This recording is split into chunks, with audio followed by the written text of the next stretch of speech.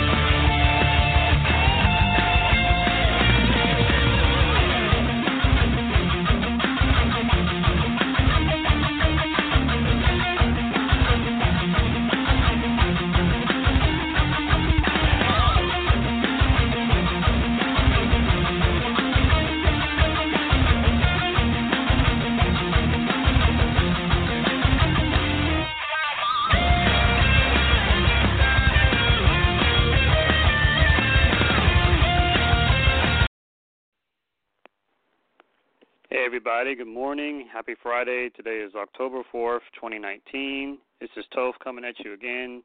Another episode of Unpopular. Hope everybody's having a great Friday. My week could be a lot better. It was actually pretty cool last week.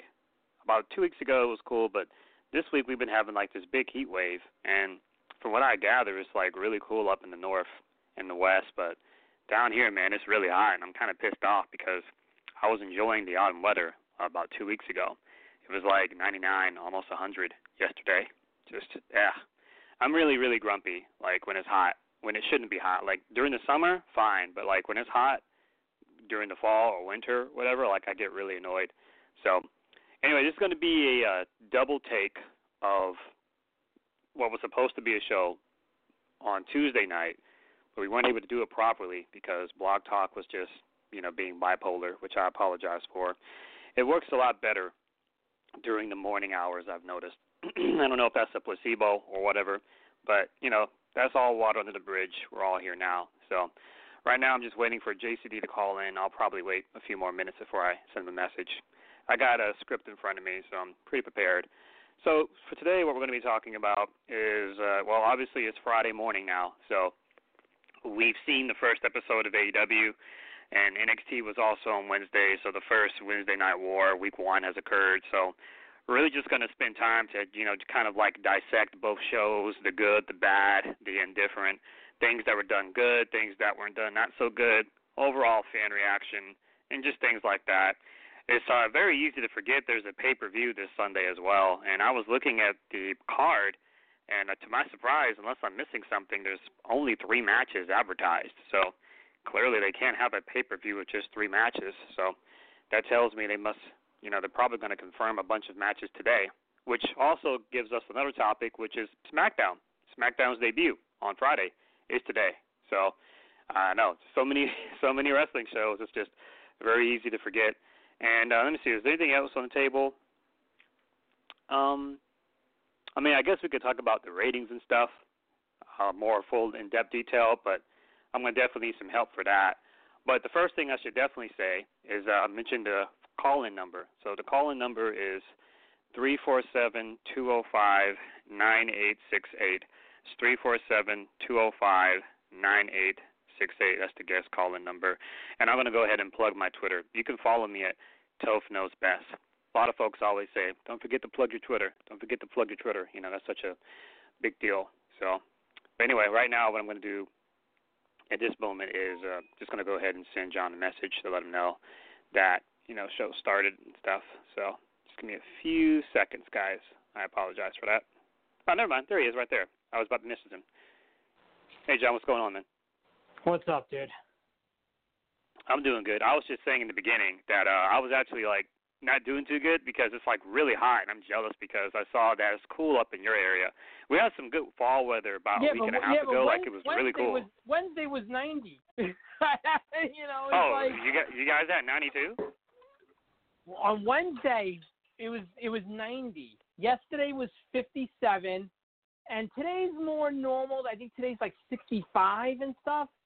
Like, yeah, it was completely batshit crazy. Like that's what it is. Like, it's completely out of control. Wednesday I'm working on my pool. Today I'm finishing up my Halloween decorations. Like, I don't know where I am season-wise. Right. I got to ask you a question because I just looked this up this morning. I just mentioned this about a few seconds before you called in. I was looking at the Hell in a Cell card, and there's only 3 matches. So are they just going to confirm a bunch of matches today? Yeah. From what I that got touched on this week. A lot of stuff got lost in the cracks, obviously with Wednesday night and everything. Apparently the plan is they're gonna announce a few more tonight, and then they're just gonna, hey, here's this match. You might even get that like on Sunday, because I mean, right. It's going to be a little hard. I mean, even they're if probably going to have to. They're probably going to have to adapt to being on Fridays. Well, no, it's not even that. It's just this is the age-old thing where these shows always seem to happen connected to a go-home show for a pay-per-view. I think what you're going to see is you're going to see a few matches put together tonight. It's going to be hard to develop a lot of stuff with everything that's going to be going on. And then you might get a couple of things maybe. This is going to be a 48-hour span where the .com and, Twitter and Facebook and YouTube, where that stuff I think is really going to play a factor into what's going to, make this show on Sunday. Because you got to figure, okay, with all the semantics and everything, you've got an hour between Seth and Becky with the 2 Hell in a Cell matches. I think that's a realistic time frame. Yeah, I would imagine probably the show would have to start with one of them. Maybe. Right, and another big misconception, too. I'm seeing a lot of fans get this confused, and I understand. The Owens-Shane match is today. Is tonight. Not the pay-per-view. It sounds like something that should be on pay-per-view, but, they want to have a big first episode on Fox. So to the listeners out there, the Shane Owens ladder match is on SmackDown. It is not part of Hell in a Cell. I'm seeing a lot of people on Twitter assume it's a pay-per-view match, and it looks like it would be, but it's not. WWE, to their credit, has done everything in their power to keep reminding everybody that it's tonight. I mean, this is not like, hey, why is WWE keeping everybody in the lurch about it? WWE has done it. I mean, it's all over, their promotion for, as far as the wrestling-wise, what's going to be on this show tonight. There is one more topic that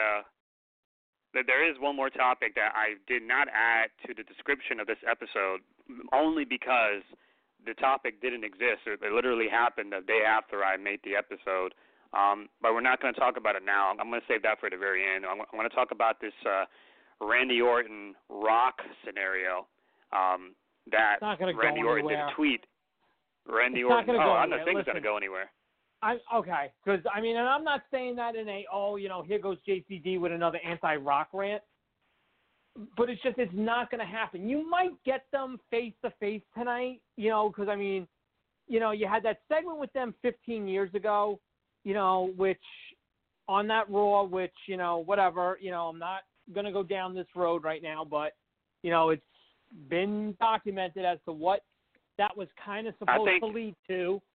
But, I think the match, even if you get them in the ring paper, together. What were you saying? No, I was just going to say that I think the match on paper looks all right, Yeah, I think depending on from a ring capability shape Rock is in. I mean, physically, we all know, I'm sure he couldn't pass a wellness test, but whatever. It just, where is he as far as, ring conditioning goes? I don't think, I don't doubt the match wouldn't be good. I've said this before. Rock, he says that he's retired, and that's fine. But, I've said it to you, and I've said it to many people. Like, if Rock considers himself retired, that's fine. But you mean to tell me that, like, when Rock gets inducted into the Hall of Fame, which will probably be in the next 3 years, you mean to tell me he's just going to go in the Hall of Fame and, like, no match? No way. It's too much money. He's going to fight somebody.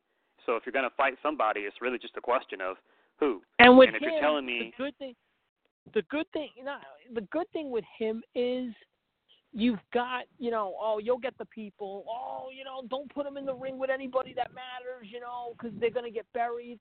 And that's 1,000% true, at least with him. And I'm always of the belief is if these part-timers aren't going to put anybody over, have them work with each other. You know that. I've said that to you. That's why I have no problem with the Cena Taker. Here's how I feel about Rock. Let me just finish this. If it's not going to be something with Orton, at least you have the two built-in matches between Triple H and Lesnar for Rock. So, if Rock's going to, if Rock wants to, go into the Hall of Fame and wrestle at that WrestleMania, and you tell me it's going to be him and Lesnar or him and Triple H, and you know what? I'm not totally against him and Roman. Even though Roman doesn't need it, it keeps Roman occupied. And to their credit, they've done a great job keeping Roman away from the world title and all that stuff since he's come back. I disagree there, but we'll disagree there, but okay.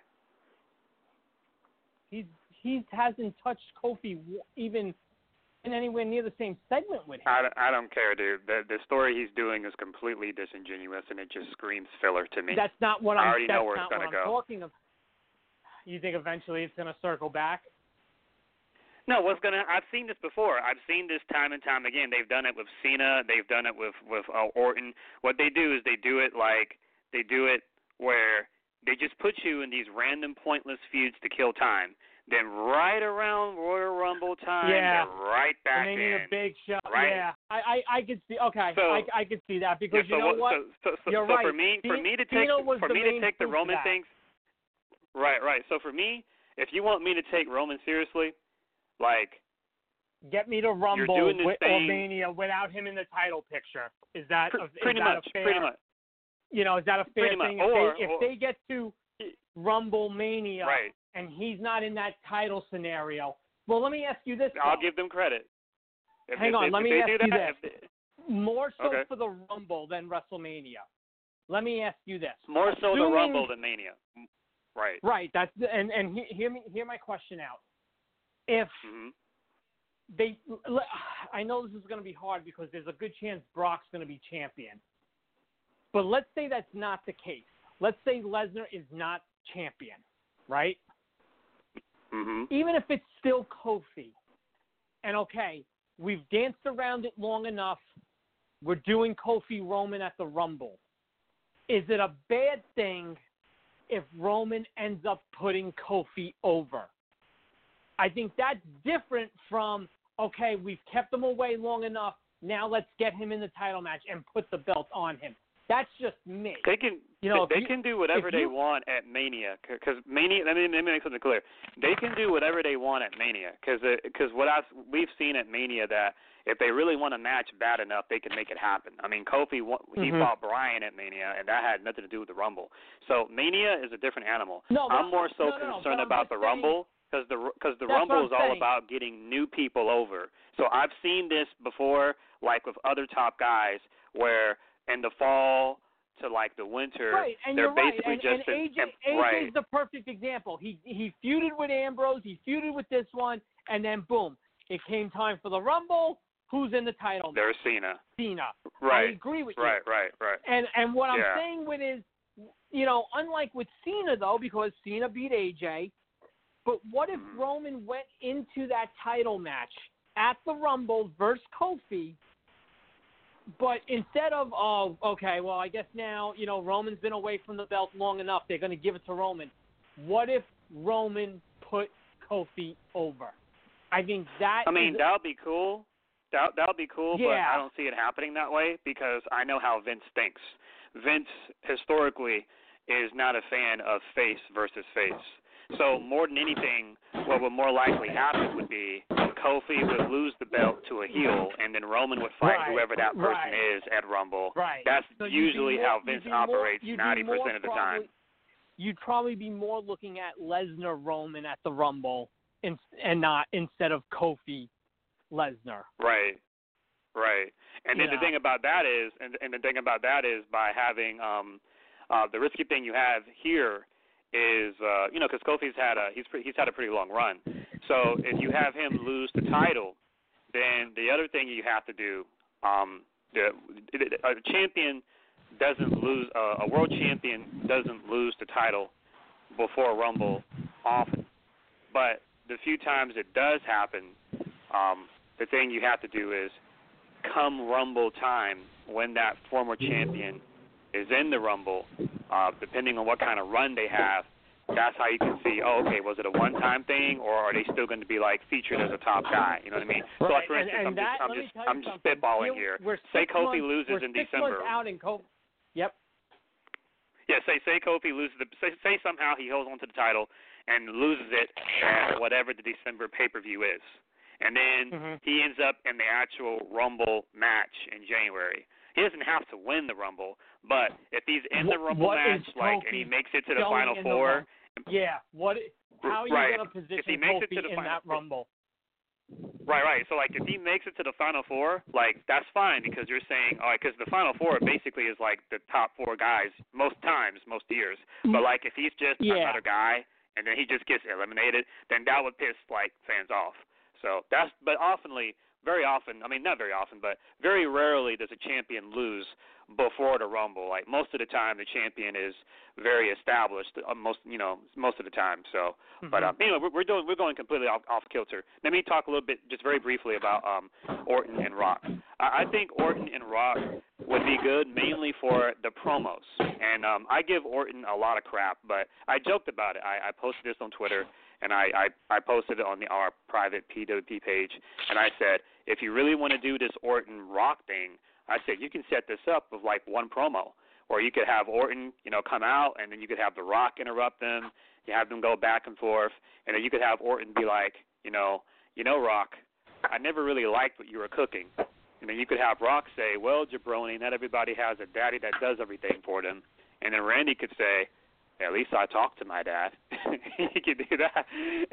Wait, if there something going on with Rocky Johnson and The Rock? No, the consensus is that, and The Rock has, to his credit, he's gotten better with it. But the consensus is, for many years, it's always been about his Samoan heritage, but not his African American heritage. So he always talks about how he always talks about how great. That the other night, and I'm like, wait a minute, right. Going on? Well, right, and then there's so in relation I don't know if to you Kofi, saw it. There's a batshit crazy report that AEW reached out to Rocky Johnson, Johnson saying he turned down an offer from AEW.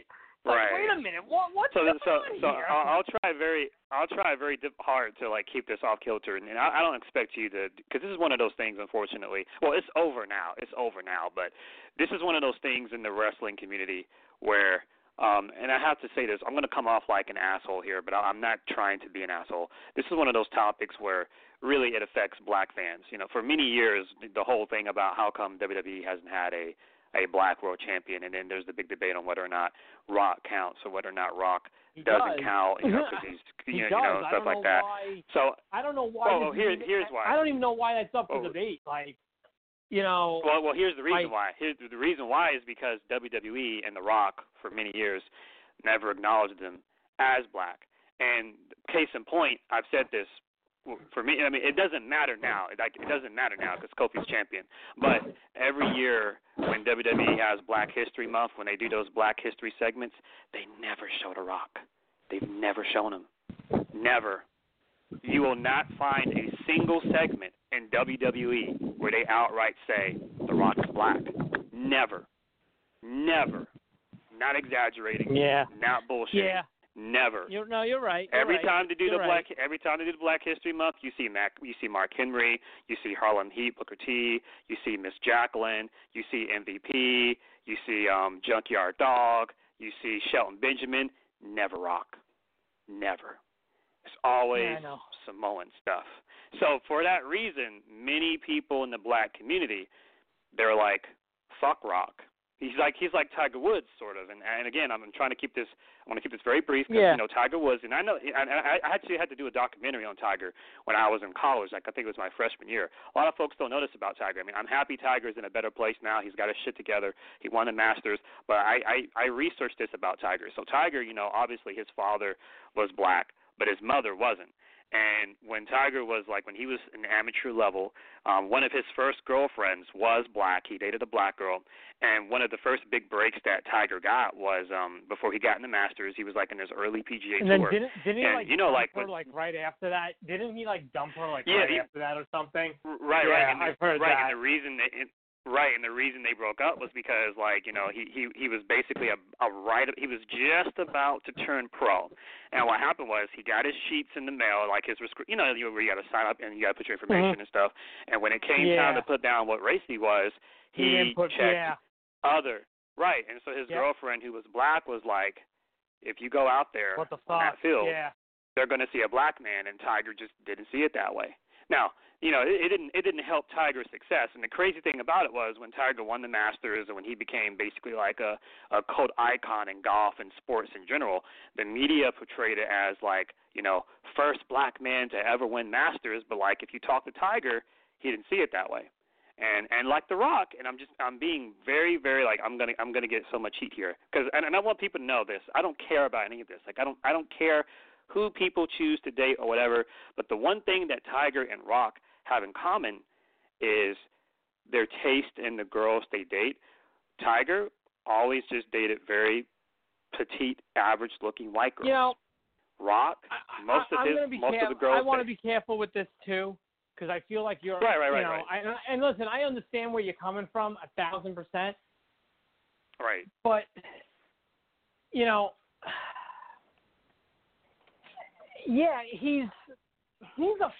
him.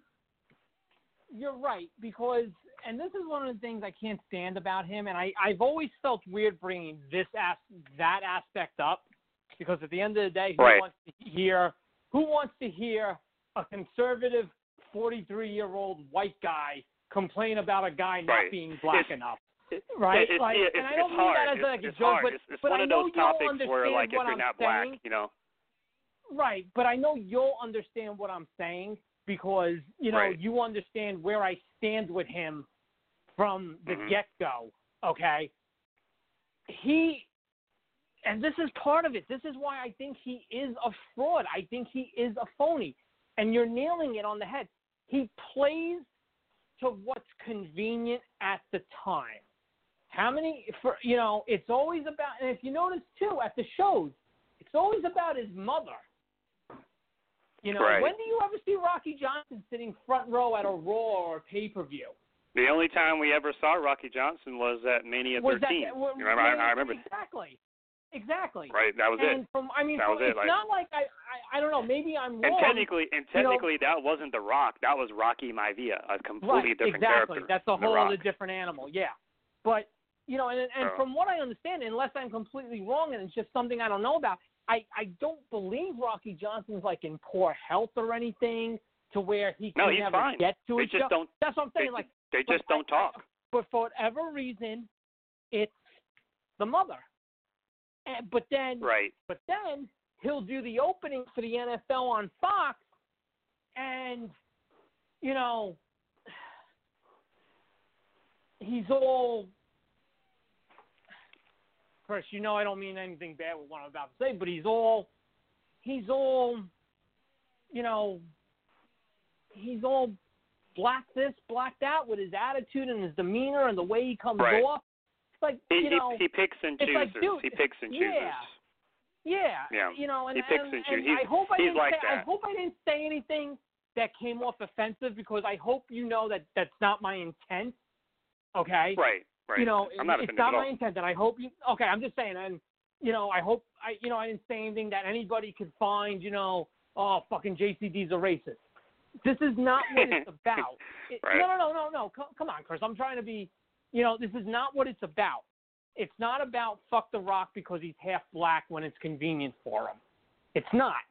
It's another point of why The Rock sucks, because he can't even be true to himself, who he is, and for a guy that talks about history and family and honor and tradition, I'm sorry, this goes back to what I've said for years now. He's a fucking hypocrite, and he's a fraud. So most recently, I'd say, you know, his show on HBO, Ballers, is on its last season. Not this season, the season before last season. So last year was when he started to make a turnaround. And I don't know if he did it because somebody gave him a talk, or if his agent or somebody important said, hey, you should address this. So last season, what they did on Ballers was they did this story. Because to those that don't know, Rock's character in Ballers, he's basically like a former agent, and as the seasons progressed, he's kind of increasing his way up the totem pole, where he's becoming like an owner of like different teams and stuff. So what happened last season was there was this buyout storyline where he had to basically fuck over one of his best friends to become the new owner of the thing. So he recruits this kid. To be a football player. He's like got great potential. He's a college player, stuff like that. And he's got everything that, you know, a kid would need to, you know, be a big star in football. Okay. So Rock's character, he believes that, you know, this kid is going to get like a scholarship because he's got everything needed. Turns out, you know, when they do the photo shoots and stuff, like, you know, when players like do photo shoots, they are making him do a bunch of stereotypical photos. This kid that he recruited is black. So The Rock's character comes to the realization that they didn't want him because of his skill. They wanted him because he was black. And instead of focusing on how good he is at football, they want to focus on like his race and stuff. So it's kind of like a race storyline where Rock feels like this kid is going to get taken advantage of. And so this makes Rock's character feel uncomfortable, and then he starts to tell the staff, like, you know, this isn't right. And then there was a particular episode where one guy calls out Spencer. I keep forgetting, that's The Rock's character's name. His character's name is Spencer. So Spencer gets called out, and one of the agents says, hey, Spencer, why do you care anyway? Like, you're Samoan, right? And then that's when The Rock's character Spencer says, actually, I'm Samoan African-American. So his character is saying that. And so after that episode leaked, after the episode aired on HBO, it was trending on Twitter, and all of a sudden Dwayne The Rock Johnson started doing interviews about how, like, yes, I am black, I am Samoan. So, like, now he is talking. Like, now he is acknowledging it, and I don't know. It shouldn't have taken 20 years for that to happen. Right, okay. And then what also did not do him any favors, and I didn't even notice this at first because most of us were just really happy at the time, right? So when Kofi won, right, so first of all, that's why many people consider Kofi the first black champion, because Kofi is legitimately from Africa. He is from Africa. That's like where he was born. So he is the first African-American, like, world champion in WWE. So when Kofi won, many legends took to social media to congratulate Kofi. Even legends that don't even follow the product anymore. Like, I remember Lance Storm, Edge, Christian, Bret Hart, even Scott Steiner. Even Scott Steiner. I remember even Steiner on Twitter said, congratulations to Kofi, #KofiMania. But the one person that never said anything, no Rock. Now, to be fair, Rock didn't tweet about anything related to Mania. None of the matches, not even the girls, not even Ronda or anything. So maybe he was just busy that year. But many people thought that, hey, if anybody I remember, KME's not here right now, but KME said it himself, and KME's a huge Rock fan. KME said if The Rock really wants to improve his, I guess you could say, standing with the African-American community, he said that Rock should be the first person to thank Kofi. But as it turned out, Rock didn't, say, hey, congratulations. But to be fair, I'm not going to hold all that against The Rock because I paid attention to Rock's Twitter during Mania early this year, and he didn't tweet about anything related to Mania at all. You know what the problem? You know what the problem is with that, Chris? And I'm sorry, but this is a guy that tweets when he takes a fucking shit at 3:00 in the morning. You could find 15 seconds to tweet out about Kofi. Do me a favor, Right. Yeah, I mean, listen, I'm not trying to turn this into 2 hours of, me versus The Rock again, but nah. I mean, The Rock does whatever he wants. I remember when he tweeted a picture of himself in the gym wearing a Lucha Underground T-shirt, and that was really cool. Exactly. He didn't have to do that. Exactly. He gave Lucha exposure. I remember he took a picture with Samoa Joe when Joe was still in NXT. Right. That's my point. Okay? This guy can make time for this, that, and the other thing. And and he can do whatever he wants. Oh, I'm the one guy Vince can't control, and I don't have boundaries, blah, blah, blah. You mean to tell me, with all the other bullshit he does, he couldn't find 15 seconds for Kofi? Nah, don't give me that. Right. Well, anyway. Don't. So back on the on All right. Let me finish this up. So, okay. The last thing about Rock and Orton is, I think if you were to give, if Orton's motivated, and if you give, I'm talking like motivated, no filter Orton, like Orton that just doesn't give a shit. Like if you were to give like Orton special privileges for this one particular feud, where he can just do whatever he wants, say whatever he wants, listen, and then you Randy, give. Here's the deal. Don't drop an N-bomb, and don't mention his ex-wife. Yeah, I'm not saying like that. And don't mention his ex-wife.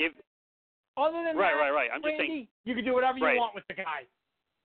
Right. So that's if you give Orton like 100% like no filter chill, and you give Rock 100% creative freedom for the promos, I'm sure it'll be fine. And even though for many years I've been very hot and cold on Orton, the one thing that Orton doesn't have, and I do feel this hurts him. I do feel like, I'm not a huge Randy Orton fan, but I feel like I do see this with Orton fans a lot. The one thing that really hurts Orton's legacy is, as much as a top guy as he's been, and as many world titles as he's won, it can be argued he really truly hasn't had a WrestleMania moment. Like when you really think about it. You are 1,000% correct. You are 1,000% You think he's had a lot of Manias. He's had a lot of Mania matches, but how many moments has he really had? Exactly. Quick, off the top of your head, give me something you remember about Randy Orton at WrestleMania. There's nothing. There's nothing. Right. Pretty much the only Mania moment I really remember is I remember his match with Taker at 21, and I remember the choke slam into the RKO. I remember the match was good. Okay, but is that a moment? But Taker won. Is that a moment? It's not a moment. Okay, he had a good. Not really. He had a good match at Mania with a cool spot. I could tell you probably 1,000 guys that have that. Does it mean that's a WrestleMania, moment per se? And to me, like one of the most forgettable. And I know a lot of fans forget this one too, and I don't know if they forgot it because the feud was just forgettable, but fans forget like he retained at Mania 24. That was a triple threat. It was Orton, Cena, Triple H. You know what the problem with the match at 24 is? I'll be honest with you.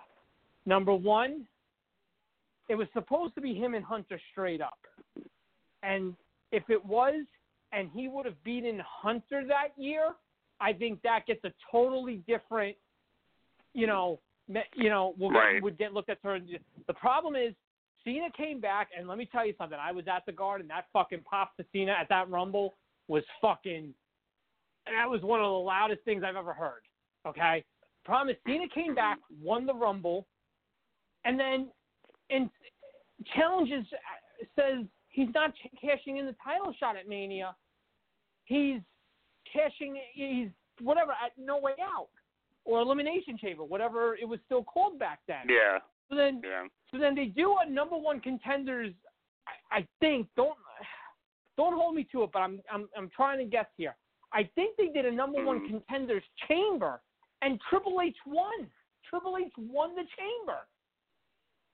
Then the problem is, Orton. It was one of those convoluted. It was one of those convoluted bills, if I recall. It was like, fuck, we had a plan, but then Cena fucking got cleared early, and now we have no other thing for Cena to do at Mania, so we're going to do this. And then on top of that, instead of Orton pinning Triple H, Orton pinned Cena.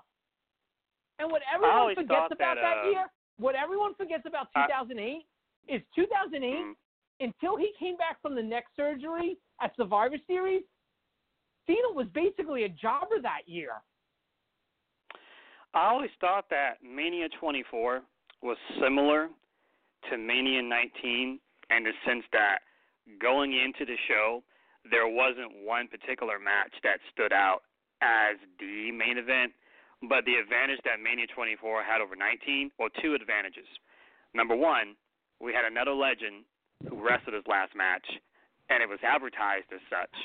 And number two, Mania 24. And there was a push for that. Actually, what gets lost about that is everybody wanted Flair to main event. Flair said no. Right. Flair said right. And then the other thing put that match in the slot, and Flair was the one that said no, I don't want to do that.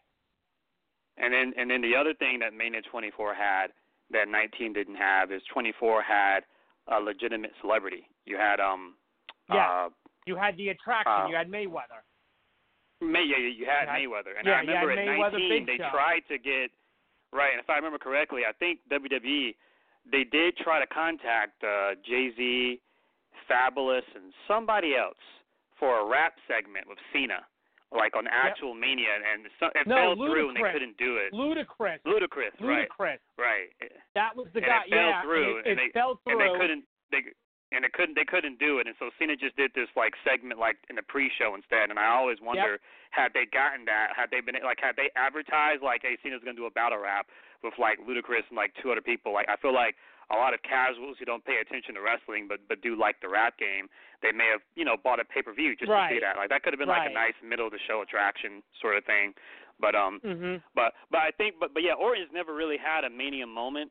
So if you did Rock versus Orton, that would be like his Mania moment, And Orton's got a good point too in his tweet where he said, because I think the main reason why I'm like down for the match, even though I'm not like a crazy Orton fan, is Orton said, let's see who the best third generation superstar of all time is. And I'm like, you know what? That's marketable. You can market that. That's it. Right. That's it. You could, Right. Yeah, that's it, man. You could.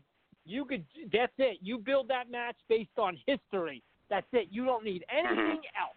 You don't need anything else. Yeah. That's it. Just which one of us is better. And even if Rock didn't show up for 3, 4, 5 weeks at a time, it would be a case where it wouldn't hurt the build, because at the end of the day, the story is just about, here's these two guys, they're these two novelties in the business, and which one is the best, there's a generation, and it will start. It will also bring together two different generations. Even though it's easy to say, what do you mean? They're both. If you think about it, Rock and Orton, they're two different eras. So you've got the Attitude Era guys who will sit there and tell you, oh, it's got to be Rock. But then you've got the modern era guys who will tell you, no, it's Orton. Look at what Orton's done. Look at Orton's career. Look at the longevity. Look at the more accomplishments. I agree with that. That would work, and it's simple. It's simple. You wouldn't need to overbook it, and it's the type of feud where even if Rock didn't show up for what, if he couldn't, whatever. I'm not going to sit here and, again, turn this into shitting on him. But even if Rock couldn't be at SmackDown or at Raw, whichever show was going to, quote unquote, promote the match, it would be fine, because, you just listen, me versus you. Which one of us is the better one like this? And that's it. That's it. It's the only thing about this match, and this is really at the end of the day, like, I know how you feel about The Rock. This is really the only negative thing I have to say about The Rock professionally. This is the type of right. Well, what I'm about to say is this is the only negative thing I have to say about The Rock professionally. If this does happen, Rock needs to understand that the one thing that I have not seen Rock do ever since he came back in 2011, he needs to humble himself. If this match happens, like Triple H and Sting, or Goldberg and Lesnar, or Triple H and Batista, this is a great middle of the card attraction, not a main event. Yes, you're not. Every not time this is right. Every time Rock shows up, he's always right. Every time Rock shows up, he's always main eventing something, and I could see Rock trying to say, let's make this like one of the high marquee matches of Mania, and like, yeah, it will be, but it's not going to be. But it's going on at 9 o'clock. It's not. It's going on at 9 o'clock. It's not going on at 11:30. I agree. That's the one thing that I don't see Rock. Right. That's the thing that I have not seen The Rock do. Every time he doesn't show up often, but whenever he does show up, it's always like in the later hours of the show. He's going to have to understand, and these are things. Everybody has to be smart as well. You need to lay this shit out. Okay, let's just say hypothetically, Rock, Vince, Hunter, and Orton get in a room tonight. Okay, we're going to do this. All right, Vince, I'm going to free up my schedule from February 1st to I don't even know when WrestleMania is, April 10th, whatever. Let's do this. All right. Okay, great. But you guys have to understand, you're not main eventing. You will be a main event, but you're not the main event. Do you understand? Right. You're not the main event. Do you understand this, Dwayne? And he's either going to say yes. No, I'm being serious. Like, he's either going to say yes, and now you've got that, okay, or he's going to say no, and that's when you turn around and say, well, then fuck it, we're not doing it. Right. All right, so last part on SmackDown. Let's see, I believe you can correct me here. I believe Steve Austin and Sting are advertised. Is Hogan Flair going to be here too? Hogan, Hogan the list is Hogan, Flair, Sting, Rock, Undertaker, Goldberg, obviously Lesnar, and there's talk there might be one or two others. I think Trish might be there. I think Nikki Bella is teasing that she'll be there. If they were smart with Trish, now that you've got Charlotte like pseudo face because Bayley's like pseudo heel, I'd have Trish. I'd keep it simple tonight, and I'd have Trish and Charlotte do a segment where, Trish can address the SummerSlam match, and you could have Trish quietly like put over Charlotte. I know it's harder to do with a heel, but now that Charlotte's like kind of pseudo face, I would do that. I would keep it simple. I know, I'm sure there's going to be one or two things that no one knows about. They're going to try to put together. I know there was a little bit of a push as to whether or not Cena could get from Atlanta to there. I know 99 times out of 100, logistically, it's impossible. But at the end of the day, this is Cena.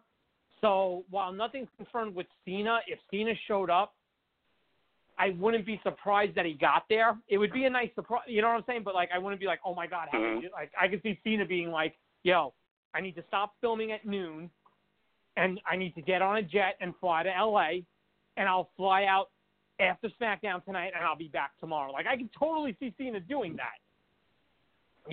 Let's be honest. That's not out of the realm of impossible. So, maybe Cena, but I think for the most part, other than announcing the Fox Backstage show host, and we'll get to that, I don't know if there's really anything else major that hasn't been announced that we'll get tonight. The interesting thing is going to be the way the segments are incorporated. We talked about this.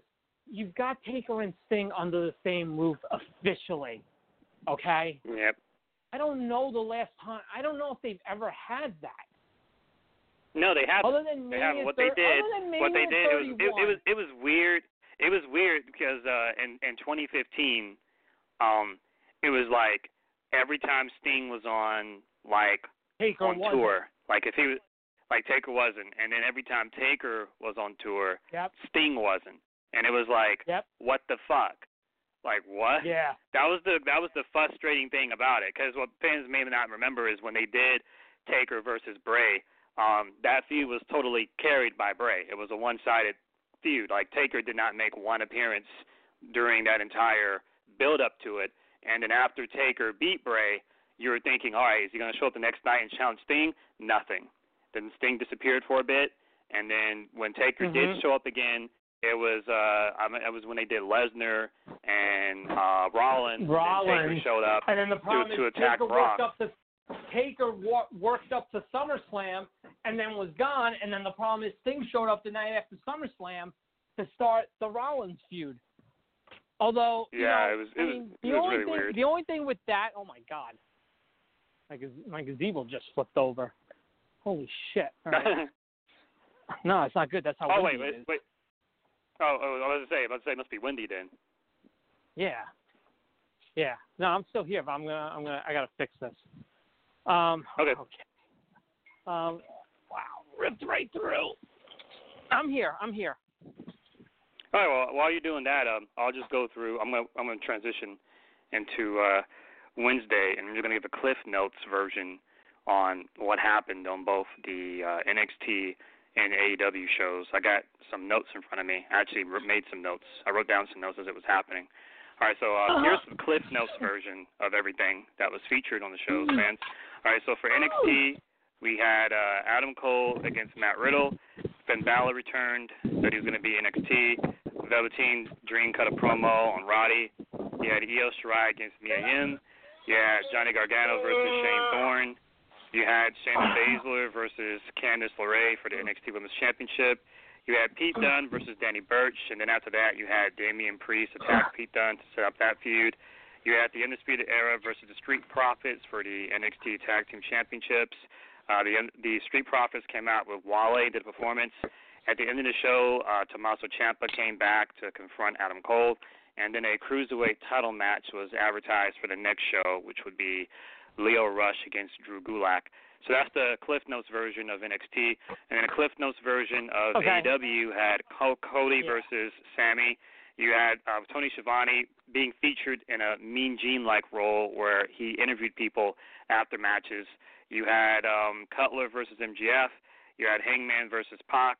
You had Riho versus Nyla Rose for the first AEW Women's Championship. You had Jon Moxley make an appearance and attack Omega to continue that feud. You had the Elite versus Jericho and I was going to say LAX, but Ortiz and Santana. And then you had the debut of Jack Hager. And then you also had the Bucks versus Private Party advertised next week for the tag team tournament.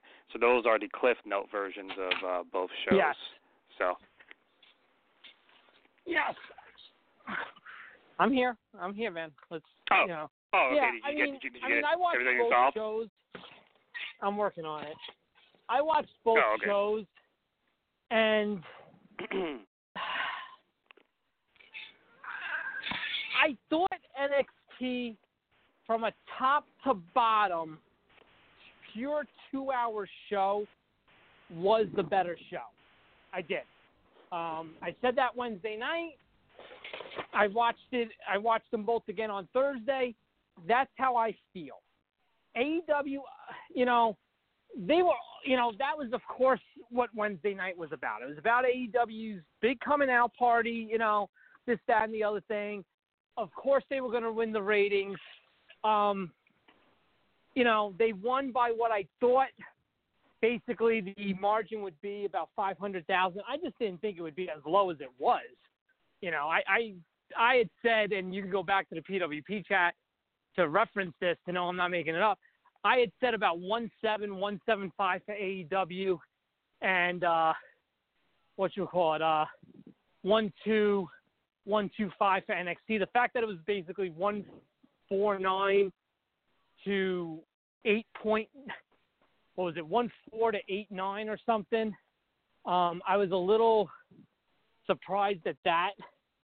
I really kind of undervalued the MLB wildcard game, as well as, if Todd Ricks to be believed, the NHL kickoff, the NHL startup.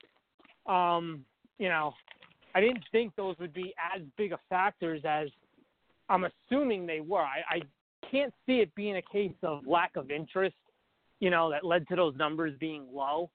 Well, I'm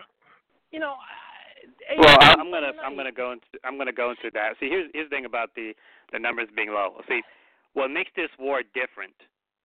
People are comparing this to WCW versus WWF, but it's not like that at all. See, WCW and WWF was lost to younger fans. Older fans know this. Younger fans either have forgot this or they just didn't know. WCW and WWF catered to different fan bases.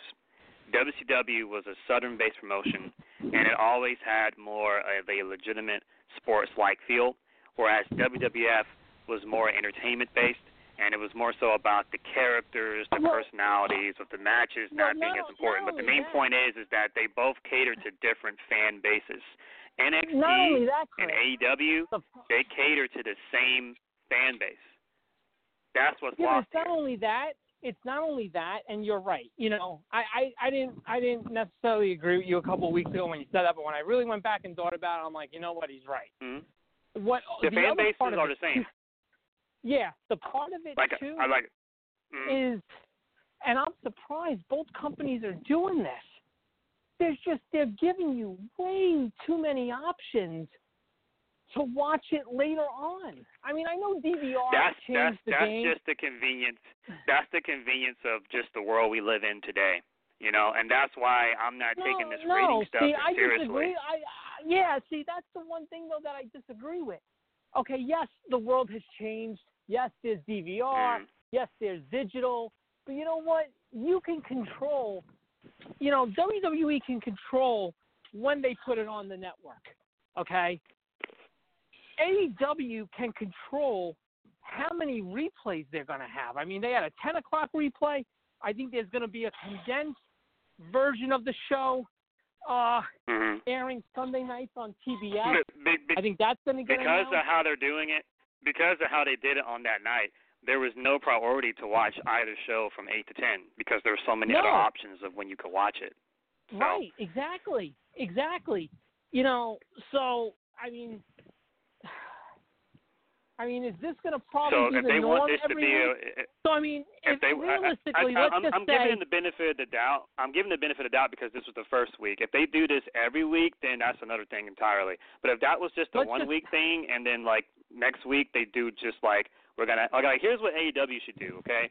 AEW should have their show from 8 to 10, and they should have, a replay, 2 days later or something. And I don't know much about TNT, but NXT is easier to deal with. What I would do for NXT is people keep saying, oh, well, if you have the network, you don't really need to watch USA. What they need to do for NXT is they need to not upload the NXT episode until Friday or Saturday. Give fans a reason to tune in to watch USA. That's what needs to happen. On Raw, USA has a 30-day waiting period before WWE can put it on the network. There is a 30-day waiting period. If you go on the network now, we're just hitting the post SummerSlam and early build to Night of Champions, Clash of Champions stuff. I wonder if USA will turn around, in a couple of weeks and say, you know what, we need this put in as well for NXT as well. I wonder if that's it. I mean, it's way too easy. I felt like I was doing the back and forth Wednesday night, okay, and then whatever. That's why it's not really like how it was 19 years ago, because 19 years ago when Raw and Nitro were on, you flip flopped or you recorded one and you watched the other, and if you missed. Well, you watched, and if you missed the other one, then you watched the Nitro replay. Right. So it's not really like that, because there's so many other ways to watch stuff now. Yeah. But, That's what hurts as well, And I don't know. I really don't know what I don't know. I don't know if the 10 p.m. replay is going to be a permanent thing, but I know supposedly there's going to be like a Sunday night 1 hour condensed version at like 10:30 on TBS. So that right there, that's going to be our highlight show. If let's just say USA pulls NXT from the network. Let's just say, for argument's sake, okay, you gotta wait 30 days before you put it on the network. Okay, I could turn around and watch NXT tonight, and then I know straight out Sunday night I can I can watch the important stuff on AEW then at like 10:30.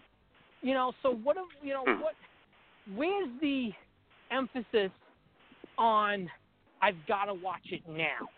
That's the one thing neither company, and I'm surprised, is doing currently. Right, they're not doing that currently, and until they do, it's not a real war. Not really. Not really. I'm really surprised, and I'm really surprised that both companies are not, pushing this a little harder. That's why right now, as of right now, it's more of a friendly competition than a war. And there's nothing wrong with that, but it's not a war. No, it's a friendly. The fact that WWE congratulated AEW, yesterday, tells me that, this is just,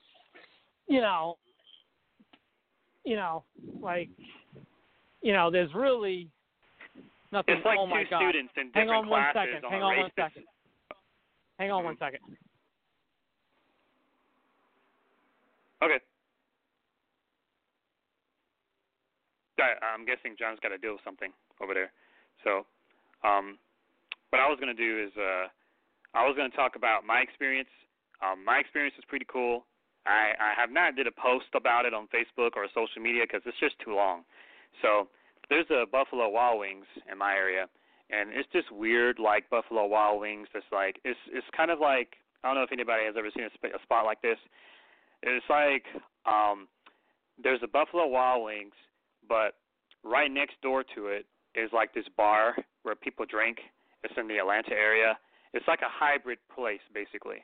I've always driven past it, but I've never really, gone there that many times because, I don't drink like that.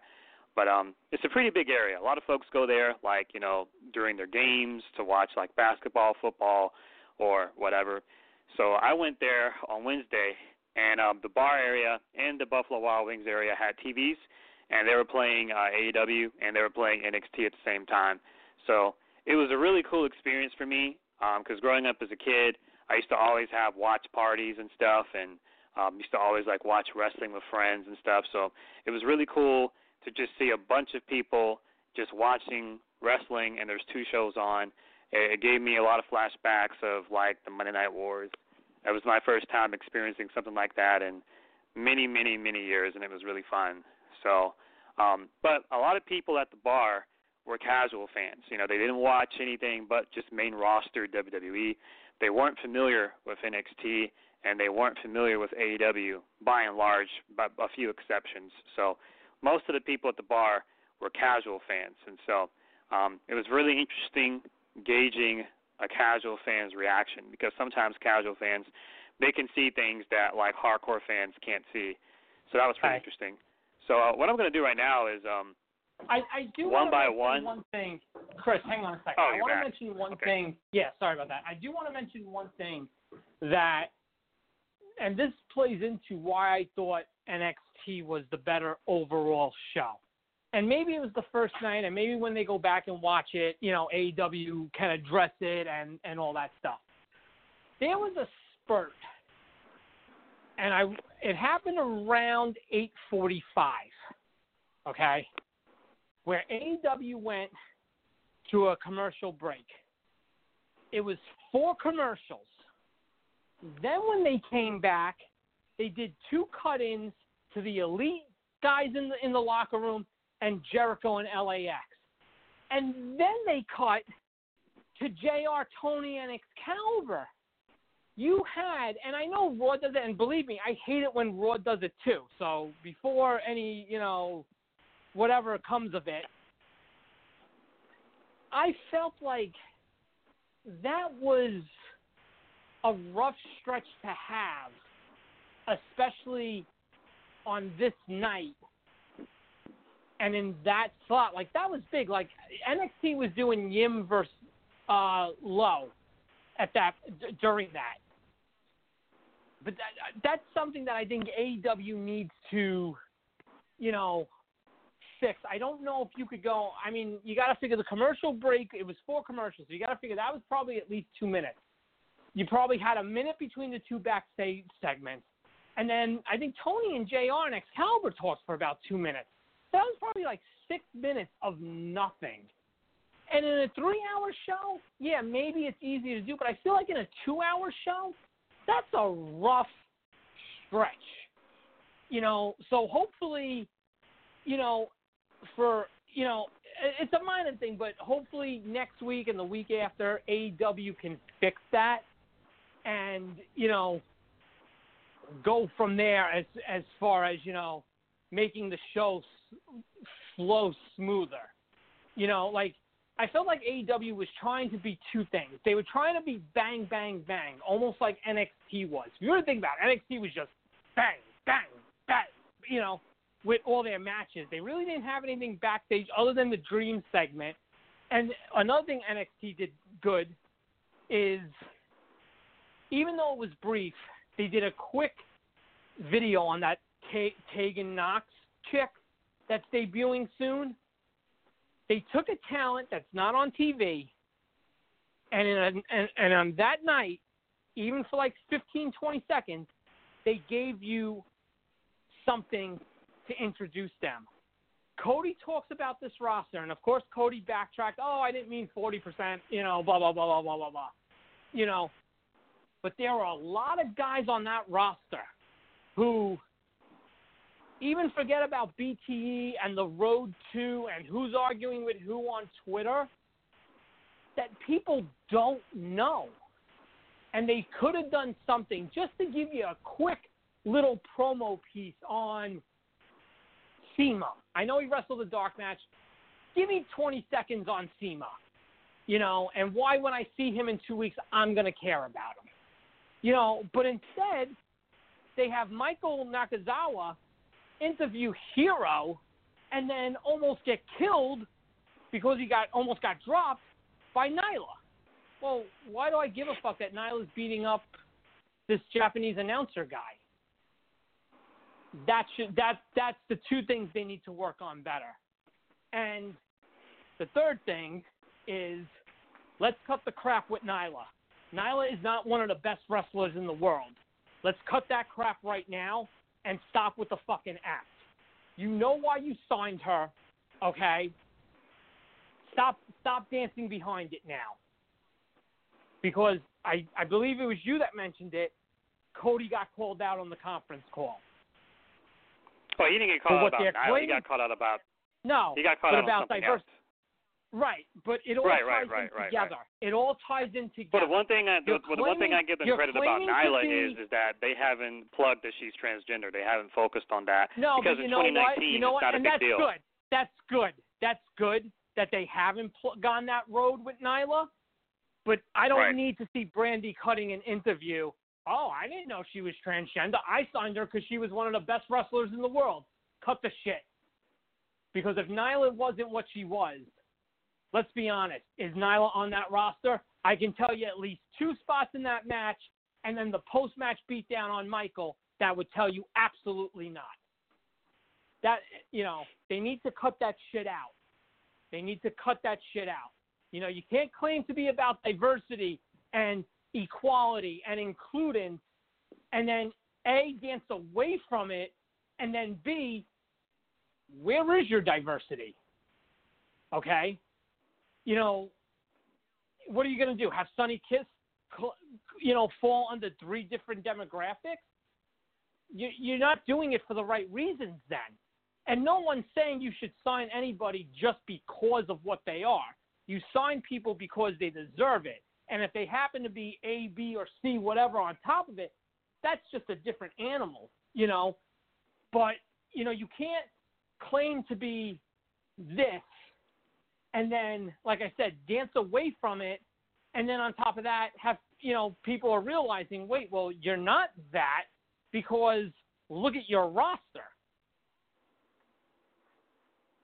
Okay, so what I'm going to do is very interesting. All right, so what I'm going to do is I'm going to do this one by one. I'm going to go through the NXT show first, give my thoughts. Then I'm going to go through the AEW show, give my thoughts very quickly, not because if I analyze it, it'll take too long. So I'm going to go through both shows, give my personal thoughts, and after that, I'm going to express the opinions of the reactions of many casual fans that I encountered while watching both shows in a bar, because I was actually more intrigued. I was going to say, you were like out somewhere, right? Right. It was cool. It was cool. Like I was at a Buffalo Wild Wings that's right next to a bar. You know, like those gas stations, those really big gas stations, like in the big cities that have like kind of a mini place to eat attached to it, and there's like other things near it. It's like that. It's like it's like a BP gas station, and like to the left of it there's a Buffalo Wild Wings, and then to the right of it there's like a place where you can go to get some drinks. I always thought it was kind of counterproductive to put like alcohol near like where folks drive, but whatever. Yeah, but a lot of folks go to this place for like for basketball and baseball and football. A lot of seats, a lot of TVs and stuff. So it was really fun for me because it was the first time. Something that right there is pretty cool in the sense that you had you didn't have basketball yet, but you had hockey, you had baseball, and the place still managed to put on. Not even one, but both of the shows. That's pretty cool. That tells you where this reach is. Mm-hmm. It was a very exciting time for me as a fan. The last time I attended, like I'm ashamed to admit it, but it is true. The last time I attended a wrestling watch party was WrestleMania 28, 2012. I was at a friend's house, and it was like this was like 2 years before the network, where it was me and like 10 other friends, and we all pitched in $10. We all paid for the pay-per-view. We ordered some beer and some pizza, had a good time. Mm-hmm. And then after that, like most of my friends they either grew out of wrestling or like they stopped watching wrestling. And then when the network happened, because of the whole $9.99 thing, the whole like watch party thing kind of died because people just stay at home and watch it, or they just go to the show. And then, you know what? I can't start it at 8 o'clock, but it's okay. I'll pick it up at 8:45. Right. So, I will lie. I'm notorious for that. It's fine. That's what it is. It's okay. You know what? Shit. Yeah, I get you. But that's pretty cool, man. That there was a place that had, like I said, not even just one, but both of them. That's pretty neat. Right, so I'm going to go into that a little bit later. So what I'll focus on first is I just want to go through each of the shows individually, and then once I'm done going through the shows individually, then I'll talk about like the reactions I got from casual fans, because it was about, I'd say about, this is combining like the bar area and the Buffalo Wild Wings, because both areas are pretty big. I'd say it's about probably somewhere about maybe 300 plus people. So it was pretty fun. Everybody was like pretty crowded. That's a good sample size number. That's a good sample size number. Mm-hmm. That's a good number. All right, so first I'm going to go through the NXT, and that's why I got the Cliff Notes. So NXT, Adam Cole versus Matt Riddle was fun. I'm not a fan of the whole. I'm not a fan of the Destroyer being used as a setup move, but it is what it is. That's just the business. The business evolves. That match is fun. That's been a hot topic, actually. I've seen that in other places. People are starting to get. People are glad it's being used now, but a lot of people are saying what you said, that like it's not being used the way it was ever meant to be. I recall. That was why I was really, really strict. And I don't want to spend too much time on this. That's why I was very strict on the Gargano-Cole match, because I remember, I don't know if it was the first match or the second match, but one of the matches they had to TakeOver, I swear to God, Cole went for like 3 different Destroyers in one match. And I remember that last match they had, I think there was an avalanche Destroyer where like Cole jumped off the top of a cage and hit it, and Gargano kicked out, and it was like, what the fuck? Like, Gargano is a great wrestler. I'm not denying that. But most of his matches on takeovers that people say, oh, my God, match of the year, it's just kick-out fest. It's just him kicking out of moves. And there's no real storytelling in that type of style. It pops the crowd. It's entertaining to watch, but there's no storytelling. It's just kicking out for the sake of kicking out. It's the same stuff that fans complained about the Young Bucks back in 2013, 2014, back when they were still in the Indies. And I gave Cole a pass because I knew that it was something that Gargano was notorious for. And I'm familiar with Cole. I've seen him in Ring of Honor. I've seen him in New Japan. And I know that Cole can tell a story. So I gave Cole a pass, but to see him do it against Riddle, I'm like, okay, all right. So, so it's like Cole. I can't give Cole a pass. It's not just Gargano. It's not just Gargano's fault.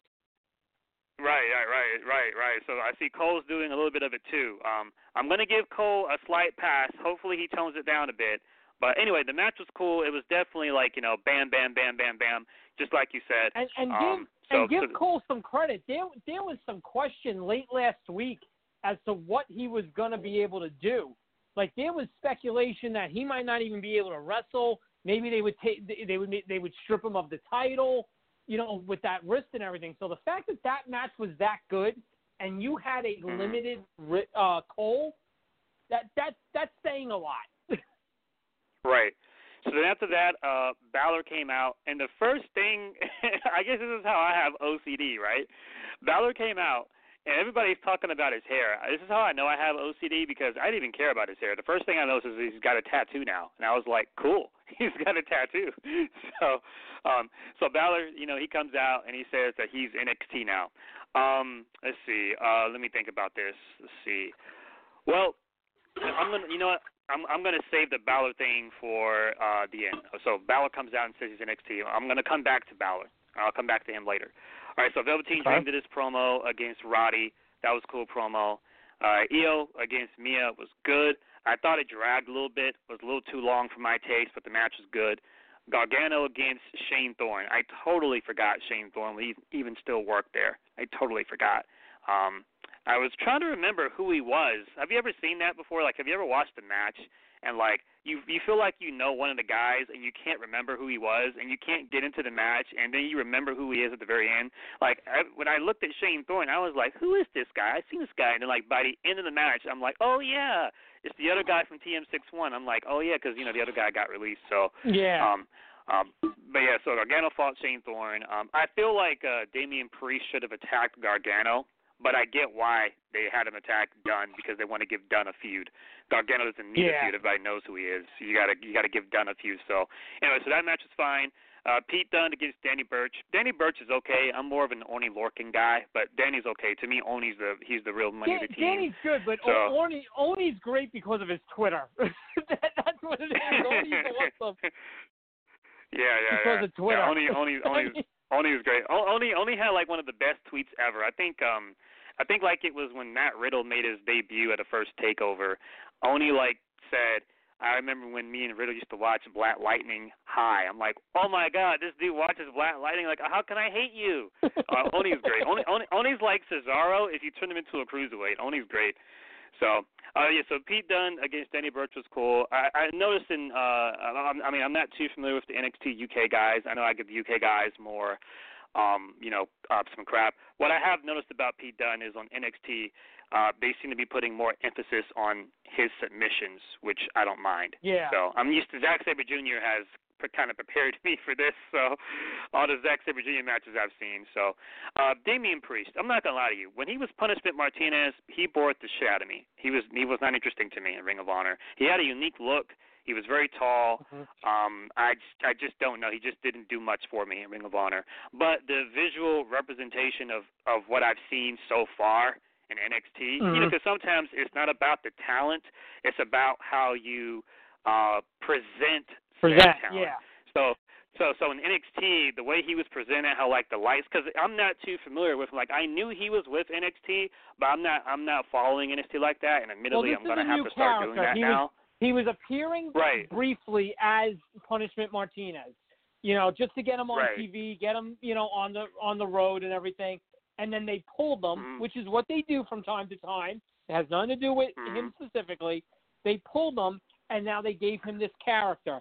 and he's taken really good to it. Like it's really, it kind of really reminded me of it really reminded me of Arrow.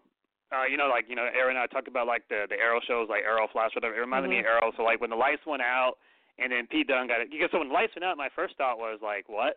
Because I don't know anybody on NXT that has that kind of gimmick. I'm like, when the lights first went out, I was like, did Triple H fucking get Sabu or somebody? I was like, well, who's going to show up? So then when he attacked Pete Dunne, I was like, oh, okay. And then he did the Archer thing, and then his name appeared in fire, and I was like, oh, that's kind of cool. I mean, that visual was more cool than anything I saw him do in Ring of Honor. Yeah, he's got a cool. They got a little thing going with him. Right. So that was cool. Then the main event was the Undisputed Era against the Street Profits with Wale, who came out and wrapped into the ring. Good tag team match. And then, of course, the Undisputed Era retained. And then after that, Ciampa came out. I had no idea this was a thing. I had no clue Ciampa was calling the belt Goldie. Does he call it Goldie? Does he really do that? Yes.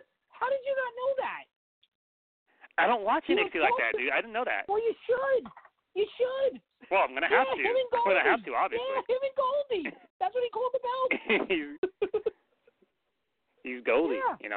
He was the greatest sports entertainer of all time, and he had Goldie. Yeah, Ciampa was great, man.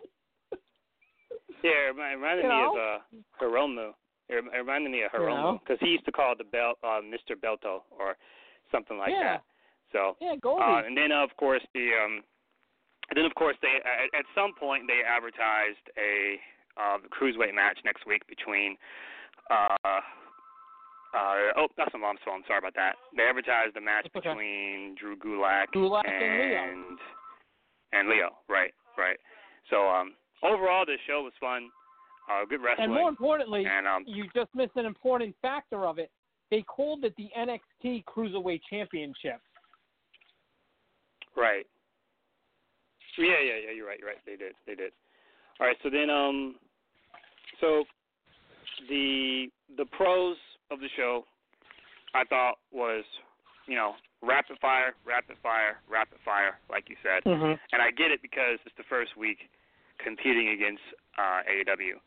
The main con of the show was the lack of promos. That goes with the wrestling. You got to have that added in there, and I'm going to assume going forward that they will do more of that. And there's more stuff I like to say. Everything on that show, other than even the Gargano Dawn match from the last taped NXT was set up. I think this was a show where it was like, okay, we're doing Cole Riddle. We're going to put that to bed. Candice and Shayna, we're putting that to bed. Street Profits, Universe, Undisputed Era, we're putting that to bed. I think next week, because, all right, Cole's got his storyline going forward with Balor and Ciampa. Where does Shayna go from here? Where does Undisputed Era go from here as far as the tag champs go? Roddy and Dream, their promos have been amazing. Roddy setting Dream's couch on fire was great. So that I'm sure they'll continue to build that story. You're right. In the sense of they need to do it going forward. I think now that, for two of the three champions especially, they're starting fresh. I think you will get more of that. Right. So there's more stuff that I will go into, but I need to go over AEW first because the other stuff that I'm going to go into, it relates more to the casual thing. So the AEW show, what I liked about the AEW show was they did the promo for Cody and first of all, the show just started. It started. There's the pyro, and then they just went straight into the promo of Cody and Sammy, giving you an idea of who Sammy was. I thought it was fitting for Cody and Sammy to have. Actually, to to those that don't know, Cody, he's so into being a director that, and I'm noticing this pattern with him, that in these AEW shows, either he's the first match or he's the last match because he wants to dedicate his time being a producer in the back as well, and so that's cool. So the Cody and Sammy match was. He even said that. He said that about a week or so ago, that he was going on first, not because And he said it. He said, I understand how it looks that, I'm one of the, main guys of the company and I'm wrestling in the first match. And to his credit, he admitted, he's like, I know how that looks. He's like, but I'm also I'm also producing the show. He's like, I want to get my match over with and then get into that other chair that I sit in. And I agree with him. You can't do that if you're going on at 9 o'clock. You could do it if you're opening, and you could do it if you're going on at 9:45. But you can't just turn around at 8:50 and say, okay, well, let me get out of my suit and let me get in my, Cody, for as much crap as I give him, I will say this, he does a good job of trying to balance out both roles. Whether it continues like that, we'll see. But yeah, he's doing what he can. You can't. That was a lot of things that I felt like Cody got some unjust heat for. And he didn't need to address it. I don't. Who does he own it? I don't think that he needed to address. But it's you can't kill Cody for that. So what I liked about Cody versus Sammy, and I've noticed this in particular a lot with Cody, and some would say this is just because of the limitations of what Cody can do. But whether that is the case or not, I've noticed this about Cody. What I love the most about Cody's matches, I'm noticing this about him. His matches never go too long, but they're not too short either. They go just the right amount of time. And I feel he's the perfect 13-minute match guy. Right, and I feel like you don't need to limit him to 8, but if you ask him to go 25, 30, more often than not, it's going to be a problem. That's what Cody is. And there's nothing wrong with that. I feel like the success of Omega and Okada and Dave Meltzer giving it a 6-star rating, I feel that's like what it is. It started That's the this. problem. Is it that started like, this. What do you mean your matches are going 48 companies, minutes? Right. What do you It mean started you're not this going trend 48 minutes? of companies doing these long 40-plus matches just and you don't need to do it. Yeah, exactly. Right, and that's where the NXT brand at times, not all the time, that's where the NXT brand at times, but more importantly, that's where the NXT UK brand really loses me, because when I saw that Tyler Bate had like a 40-minute match with Walter, I was like, did that really have to be 40 minutes? Like, really? No. Did that have to be 40 minutes? And I remember Pete Dunne, when he was still champion, he had like a 35-minute match with one of those UK guys, and I'm like, look, I love technical wrestling as much as the next guy, but like, it's very clear to me that like Omega and Okada, not what they did, right. but because people on all sides are doing it just to do it. Yeah, just to do it. It turns into let's let them go 48 minutes, and you know what? Let's see if they could pull something batshit crazy out that's going to get us some, extra and recognition for it, and stuff like that. Like that's what this has turned into.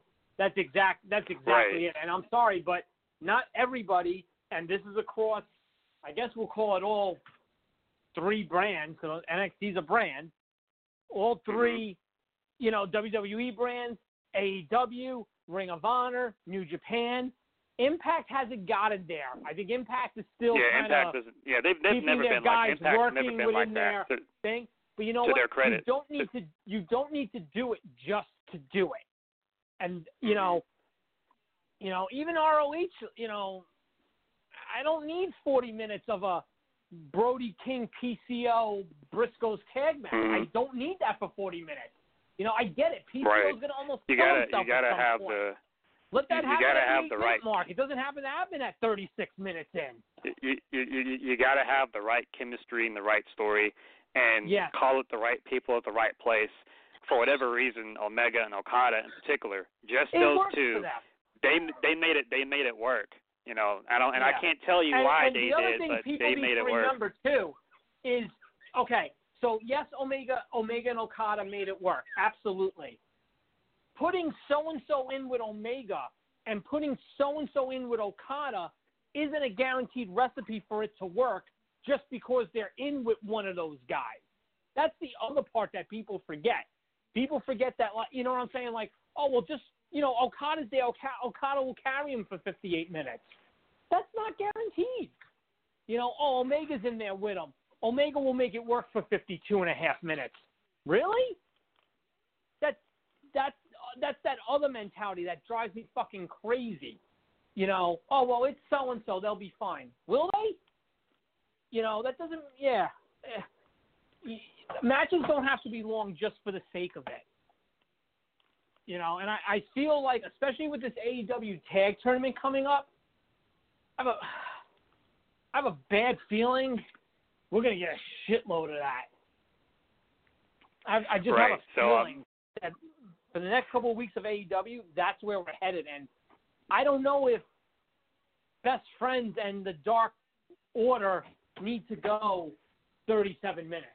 I'm not shitting on, but you know what I'm saying. Like, does that match warrant going 37 minutes? No, it doesn't.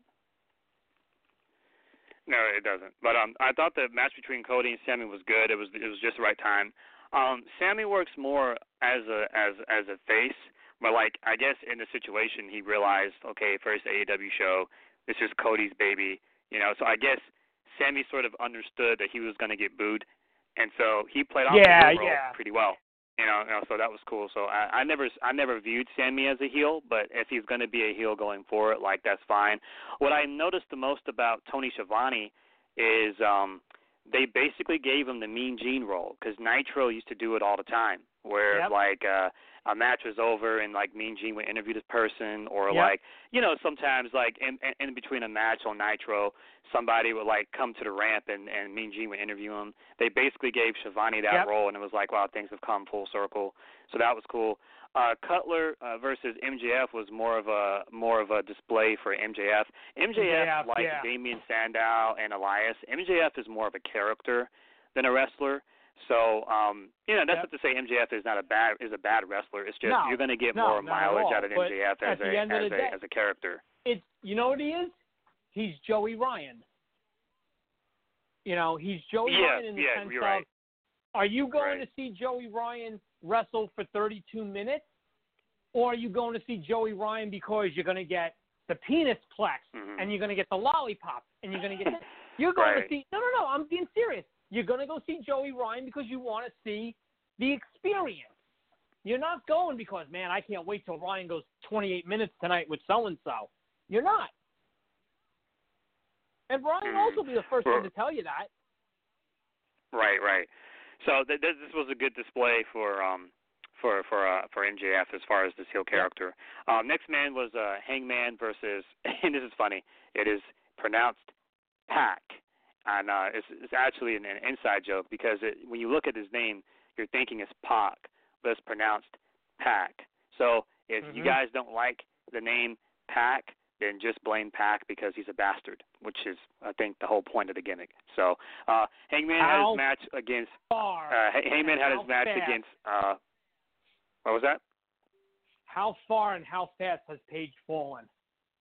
It's amazing. Oh, I think they have to. I think they're clearly like on a rebuilding process with him. I mean, of all the members of the Elite, he has the most potential, but he was the only one that didn't have a clear, fleshed out character.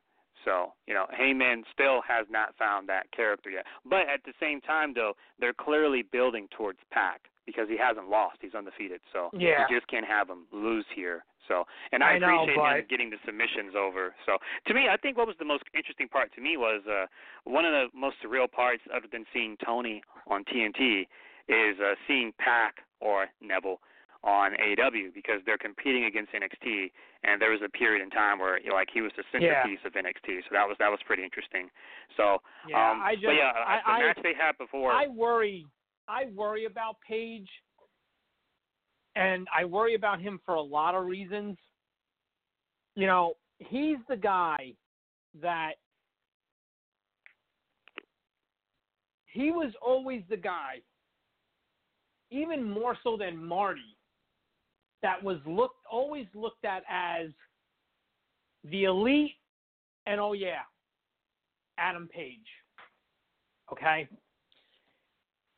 And, whatever, the joke, Hangman needs to be thankful who his friends are, whatever. If the Elite were going to go to WWE, they would have fought hard for Paige not to have to go to NXT, like all that stuff. Like, Paige is the anchor guy with those guys, in the sense of there's got to be one. There's always got to be one. And in this case, it's Paige. What worries me about Paige is, while everything is in the golden, rosy, and rainbow phase right now, eventually, if Paige keeps losing, and in a company where wins and losses are going to matter, you're going to ruin him. And then, at what point does he turn around and just say, you know what? Well, it's see, cool the to be with difference, my John, friends is and everything. There's a difference between losing and there's a difference between losing to people that they're building up. Each time he's lost to somebody that they have plans for. Now, if he goes out next week and he loses to Jimmy Havoc, what happened to their plans for him? He was another guy they do have plans for him. They do have plans for him. What's going on is when the company first started, they said they were just going to keep it. The Young Bucks said the plan was just to have 3 titles: a world title, a tag title, and a women's title. And they were getting a lot of flack on social media saying, like, the 3 titles worked in the 80s and maybe the early 90s, but nowadays you need a mid-card title. Even NXT realized that, because for many years Triple H was against the idea of having a mid-card belt in NXT, but then the roster got so big and so inflated that even Triple H was okay, we got to make some kind of mid-card title. I get all that. Right. So what's going to happen is at some point they're going to have to give him a mid-card belt. Yeah, but okay, so you're going to have this guy lose to everybody. And okay, if he happens just to be the guy that's facing everybody else that's getting built before him, then that's just shit luck for him. But, you're going to have this guy do a 180 out of nowhere, and all of a sudden, this was a guy in January and also don't forget, John, that technically he still has a victory on Pac, remember? Yeah, okay. Yeah, because they had one match, and Hangman had him dead to rights. He had one, the one that they were going to have that, what show was and then they had it All Out? They had it. Right. So right. Hangman had him beat, and then Pac gave the ref like a low blow or something. So, but technically Hangman won that. So this is a long-going feud that's going to continue. You see what I'm saying? It's 1-1 still. I don't think this is it. Like, they're going to clearly have another match at some point. But, but they're clearly building Pac, too. So, but anyway, the next match is... I get that they're building Pac, but I'm worried about Paige. Well, he doesn't have a character yet, dude. You just can't have a characterless guy just get pushed. That's one of the reasons why a lot of fans, and I don't want to change the subject too much, that's one of the reasons why a lot of fans, myself included, don't take Seth Rollins seriously. You can't have a gimmickless guy who's like a top guy. That's the main reason why I don't take Seth Rollins seriously. Seth Rollins, to his own admission himself, he's admitted himself in interviews, I have no character. Okay, why should I take you seriously? He shouldn't be. That's why so many fans give Seth so much shit. I don't want to, divulge the topics, but he hasn't figured it out yet. I don't know. All right, we'll see. We'll chalk that up to UC. I think there's a little cause for concern, though. I think there's a little bit of a red flag there.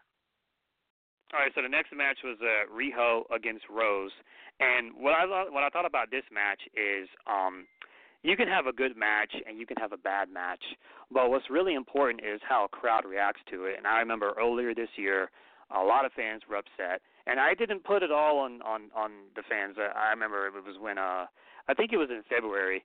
It was a Raw where they did DIY against the Revival on Raw, and it was a good match, and like the fans were dead. They were like somewhere in Mississippi or something. They were in like Oklahoma or something, or Omaha. Right. That was the problem. Right. Yeah, they debuted those guys, and it was like, but you're doing it in Omaha.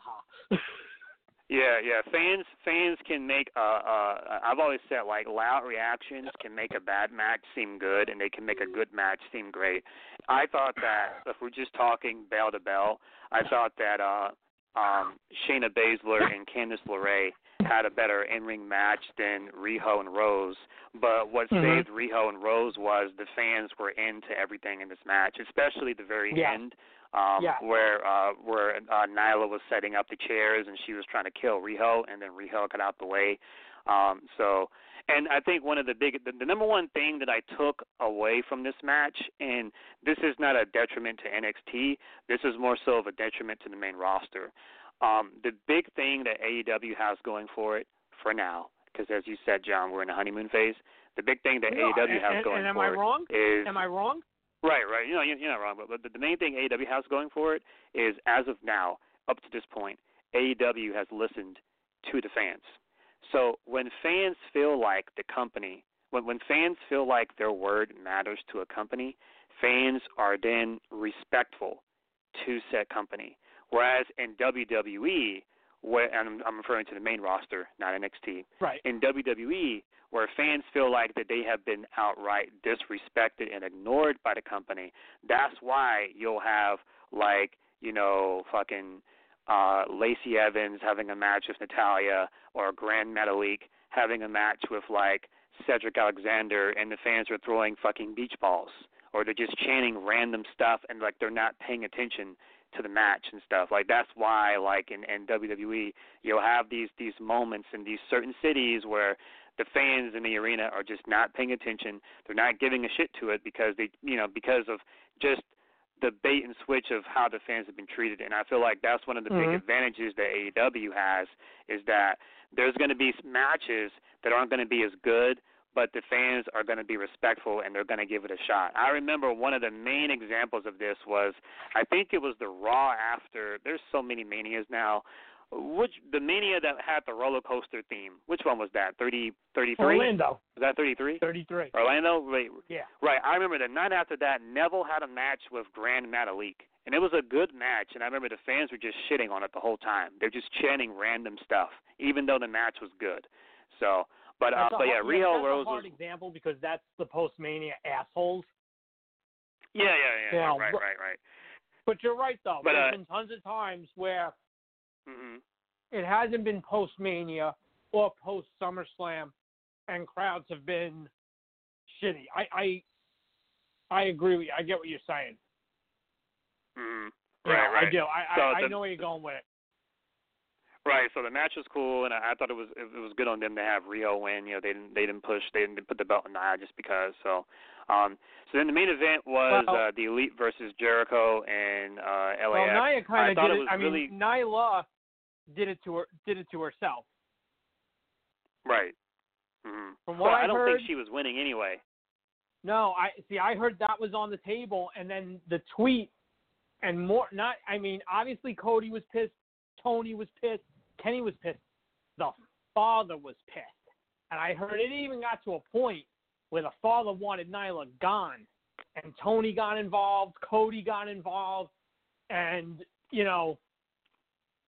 nothing like that happened. But I heard the original plan was Nyla taking that belt. Because there was talk, then they would use that and then go right into a Nyla Kong program. Oh yeah, I can see that. Over the I can title. see that. So, but Nyla did it to herself. So the main event, the Elite versus Jericho and Tito. Wait, what are their names again? I keep calling them LAX. I know Santana's one. They don't have a name yet. Santana. Right. Santana and Ortiz. The thing I liked about this match the most was Mox was advertised, but they did it in a way where you kind of forgot. You forgot. So then when he showed up and attacked Kenny, you're like, oh, yeah. Like, it's really hard to pull that off where you advertise someone and then you forget about them and then they show up. So that was cool. I liked him giving Omega the Death Rider, his New Japan finisher, on the glass table, gimmicked or not. So, the match was cool. And, obviously, the one thing that I've noticed, too, this is the number one positive I will give the Elite in general. What I will give the Elite is they are willing to humble themselves to get other acts over. The Bucks, Kenny, Cody, So unlike Jarrett in the NWA TNA days, and unlike Triple H in the Reign of Terror in 2003, the Elite have no issue getting defeated, getting beat up. They do this very regularly. They do this to get folks over. what was the show? What was the show they wanted to lose, and Tony was like, "No, you're not." Right. Like, they wanted to lose. Right. They wanted to lose to the Lucha Brothers. Yeah. They wanted to lose to the Lucha Brothers, and I thought Tony was they the one should have lost no, too. and it was like, it was like, Tony said no. Right. Tony said no, right? So Tony said no. So there's a misconception that they booked themselves like no, like they wanted to lose every match so far. It's Tony that keeps saying, you guys should win, And I get where Tony's coming from, because Tony believes like you guys are front of the ship here, so you guys got to get wins every now and then, which I agree with. But I also understand. Credit to the Bucks for understanding the like, okay, yes, Tony's point of view is valid. But I also give the Bucks credit for understanding, like, listen, you have to understand what we're kind of dealing with here, being that we're in the positions that we're in. We don't want to get it to a point where people are just going to say, "Oh, the Bucks are going to win because it's the Bucks." Kenny's going to win and because that stuff can mean a lot too, because this isn't 32-year-old me talking. This was like 7-8-year-old me. One of the main reasons why I ended up loving Booker T, not just because Booker T was black, but I was a huge Bret Hart fan when I was a kid. And when Bret Hart went to WCW, like, I knew who Harlem Heat was. And I remember Stevie Ray, he turned heel and he joined the NWO. Yep. And I remember he attacked Booker. And I remember when Bret was U.S. champion, he had a match with Booker. And as a kid, I always Right. I always associated Booker as a tag team guy. So when Booker beat Bret, I was like, wow, I didn't know Booker was on that level. Like, as a kid, like, I'm 8 years old. Like, I never saw Booker. Yeah, I never saw Booker in that level. But then when he beat Bret, I was like, wow, he's pretty good. So a casual like me back then didn't know who Booker was, but I knew who Bret was. And so when Booker beat Bret, that made me want to know more about Booker. So I get where the Young Bucks are coming from, because they're saying not everybody knows the Lucha Brothers. Right. Right. We're 100% right. And this is going to be a problem eventually. Sooner or later, someone's going to be like, this is the way this needs to go down. And Tony's going to come in and be like, no, I want to do it the opposite way. What remains to be seen is who is the buffer between the two. Let's say it's the Bucks and Tony. Let's say the Bucks, and I'm not saying this will happen, but let's just say the Bucks turn around and say, we need to win the tag titles. Okay? Mm-hmm. And Tony turns around and says, I don't think you guys should win the tag titles. Okay? And I know everything starts and ends with Tony, so they say. If there's an argument about this, who's the guy to get in between? Is it Cody?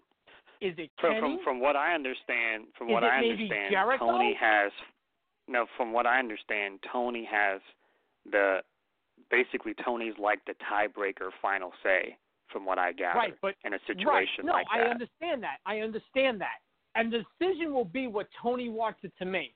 But if that conversation were to get heated, right? Who's the one? Hey, Tony, go over there. I'll be in there in a second to talk to you. Matt, Nick, go over there. I'll be over there. Let me talk to him. According to what Jericho said on Talk is Jericho. Well, according to what Jericho said on Talk is Jericho, they are everybody that's part of the creative process. And from what I understand, the people in charge of the creative process are himself, Cody, Brandy, the Bucks, and Tony. So oddly, Kenny's not part of it, which tells me that Kenny's still more of a wrestler. So those are the people that are in charge of the creative process. And Jericho said that they agree wholeheartedly, like they're all on the same page, like 85% of the time. That was the percentage that Jericho gave. Let's be honest. Come on, Chris. Let's be honest. You know better than this. Eventually, that's not going to be the case. Someone's going to clash with somebody over something, and it's not just going to be like, okay, let's go make a video blog and joke about it. It's going to get heated. It's just the nature of things. It's the nature of the business, of any business. There's going to come a time where there's going to be a big blow-up between this one and that one. Mm-hmm. And when that happens, and if one of the guys is Tony, who's the next person up to step in and be like, hey, guys, you know, who is that? Well, here's something that I want to transition into, because I want to talk about this debut at the end, because I was just talking about Damian Priest and how the Punishment Martinez character I never cared for. So at the very end of AEW, you know, when all hell broke loose, you know, so like Cody came to the ring. We're going here, aren't we? Yeah. So Cody came to the ring, and then Sammy came to the ring. It was a big brawl. And the fans that got excited, they stood up. And when I was watching it live, like, I knew where this was going, because I immediately got flashbacks of Nitro, because everybody remembers this is how Nitro used to always end. It was a total Nitro ending. It was anybody who says differently is a fool. Right. This was a I was getting excited. What I was waiting for was waiting for Tony to say. The only thing missing, we're out of time. Good night from DC. Right. So I was kind of just sitting there like, okay, who's going to be? All right. So then Jake Hager came out, and you know, he was received pretty well. So here I'm going to talk very briefly, because we're running low on time. So Jake Hager was part of Lucha Underground, and when he was part of Lucha, he went by the name Jake Strong, and what he did was he put his hand against his chest like he was going to do We the People, but he kept pounding his chest, sort of like how a Native American would do. And whenever he pounded his chest, he would say, strong, strong, strong, strong, and the crowd would just kind of chant it with him. And the way that he was presented as a legitimate tough guy, which he is, you know, because he's got like MMA, you know, Bellator credentials. Mm-hmm. And I didn't dislike it, and I didn't, you know, I wasn't in love with it either, but, you know, it was fine. But for most of Lucha Underground, he was really working the lower card guys, and then towards the very end, right before the season ended, he started fighting guys.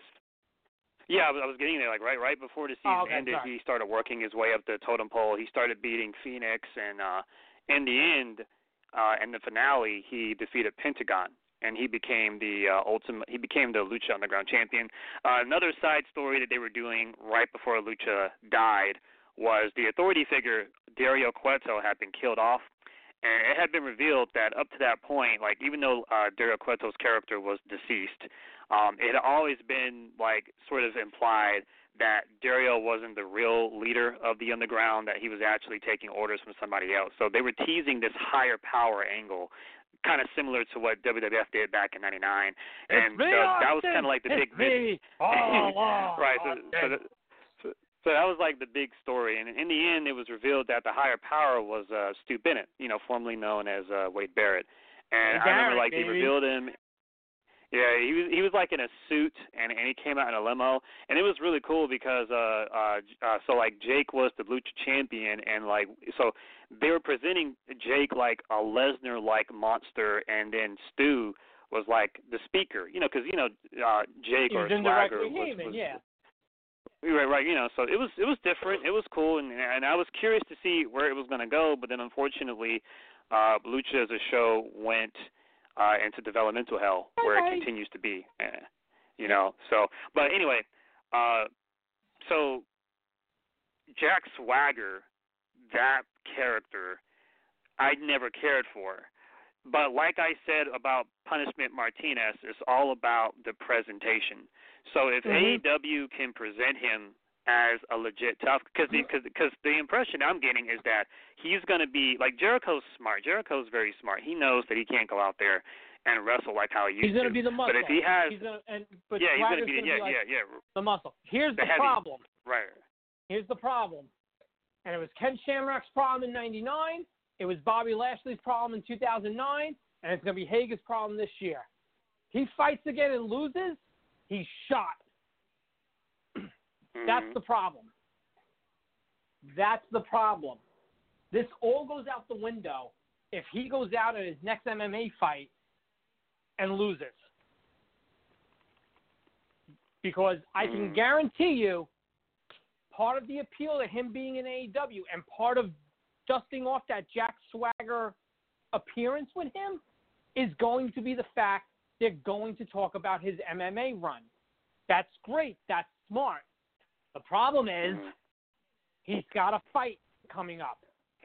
If he loses that fight, he loses some of that attraction.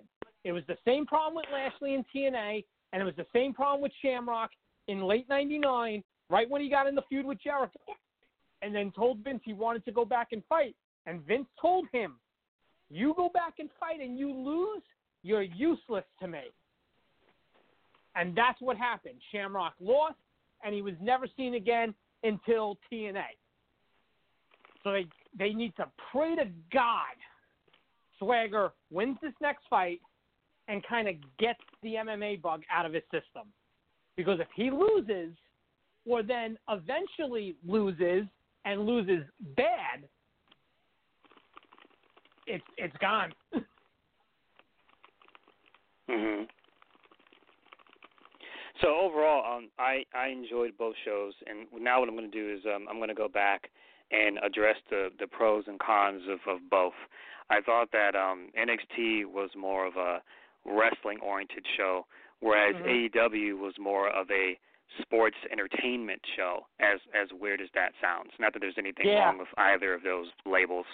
No, but it's just ironic considering what, you would look at NXT being under the WWE banner and assume, and you would listen to everything that's been said since day one with AEW, and then it's like, wait, what? Did they kind of do a reverse 180 here? Yeah, quietly.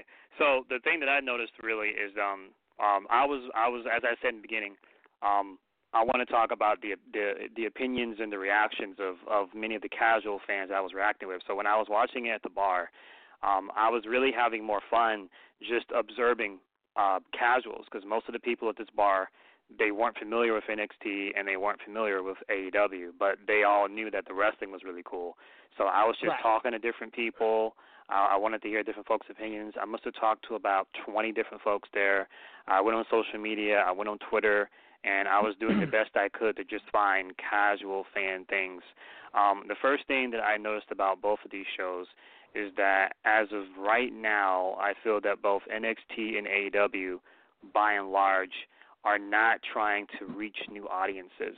They're reaching the audiences that are already invested at this point. So, like, if you're already on the bandwagon, great. If you're not on the bandwagon, then, oh, well.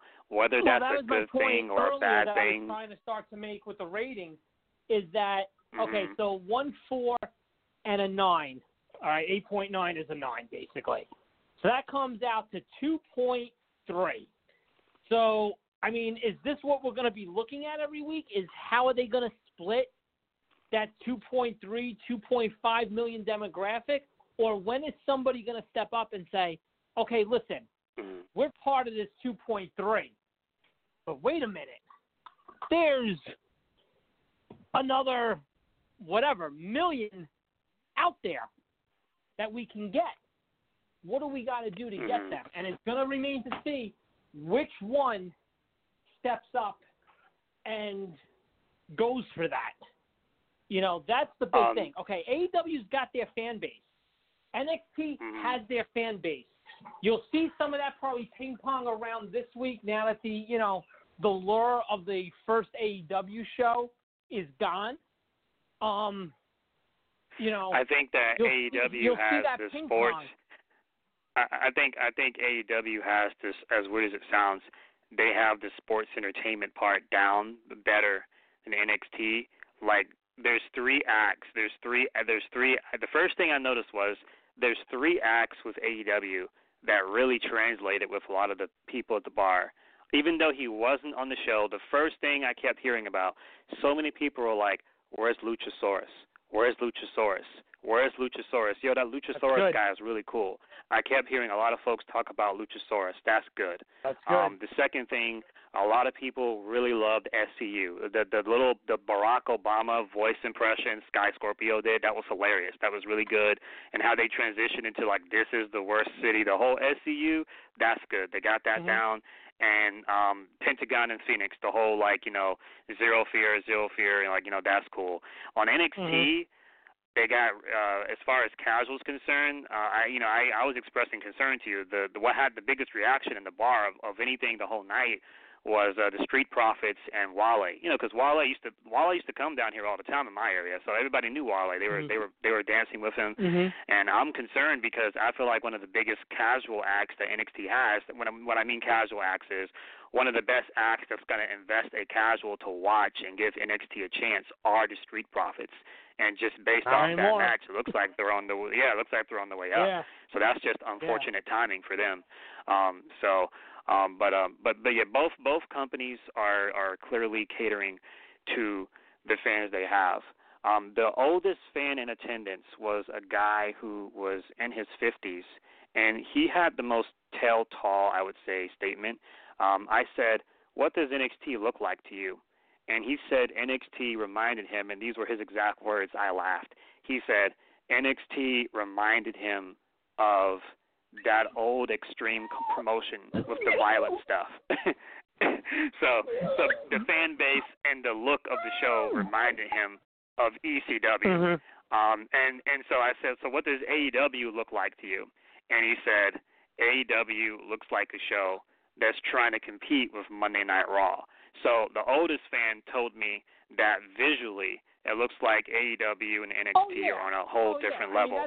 So this is where I go back to the Finn Balor thing, right? So this is where the Finn Balor thing comes in. That's not reinventing the wheel or anything. I mean, there's obviously, there's a difference between getting 400 people into Full Sail and getting so here's where the Finn Balor thing whatever comes from. Bullshit number Cody's putting out there, despite the fact that 1,700 tickets were still on the secondary market at 8:05 into an arena. Here's where the Balor thing comes in.